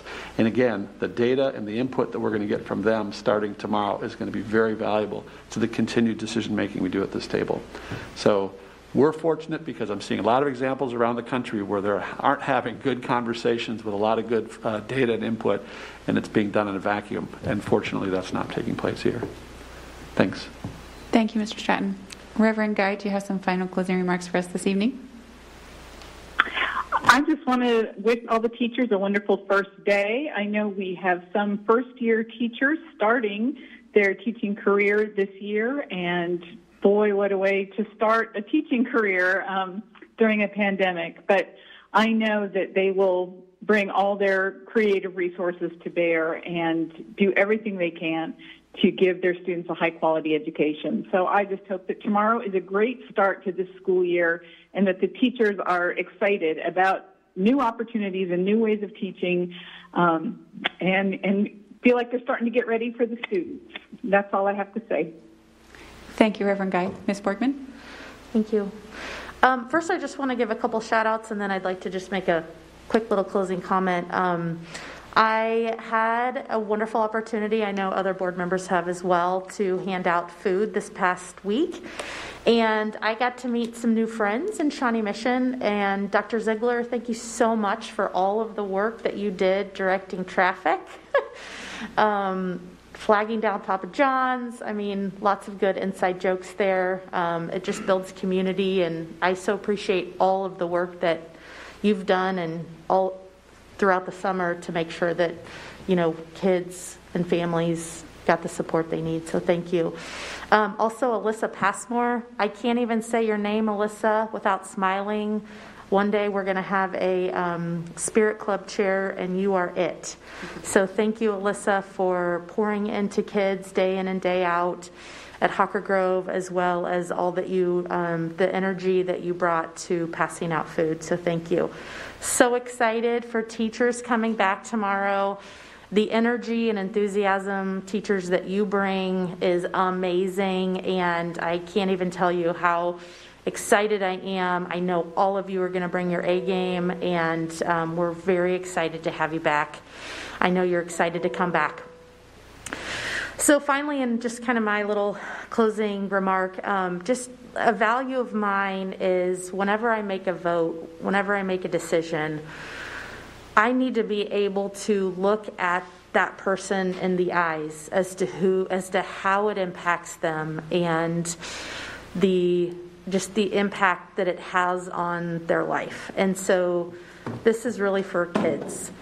There were a ton of kids outside tonight, speaking in favor of, let us play. There were tons of kids, or there were other kids there saying, thank you for protecting my mom, my dad, my teacher. It was important for me to look you in the eyes, kids, that really are passionate about athletics. And I hear you, I see you, I thank you. Part of what's been heavy on my heart is that kids have not had a voice in this since this pandemic has hit us. And, you haven't gotten to say goodbye. You didn't get to say goodbye in March. You didn't get to have the graduation. I mean, things are just being stripped away from you. And it weighs heavily on my heart. And so the fact that you are here tonight to use your voice, to speak up, was awesome, and I appreciate it. And I hope that we can have other opportunities, for kids to be able to provide input as we move forward throughout the school year. Students, I want you to know that there are 28,000 kids in this district, and we have a staff that's larger than the size of Sprint that we have to consider. And so I know sports and activities are important. I know that is a critical part of school for so many reasons. Please know that we have to think about 28,000 kids and a staff larger than Sprint when we're making our decisions. I know many of you don't agree with the decision that was made to follow the gating criteria, and that's okay.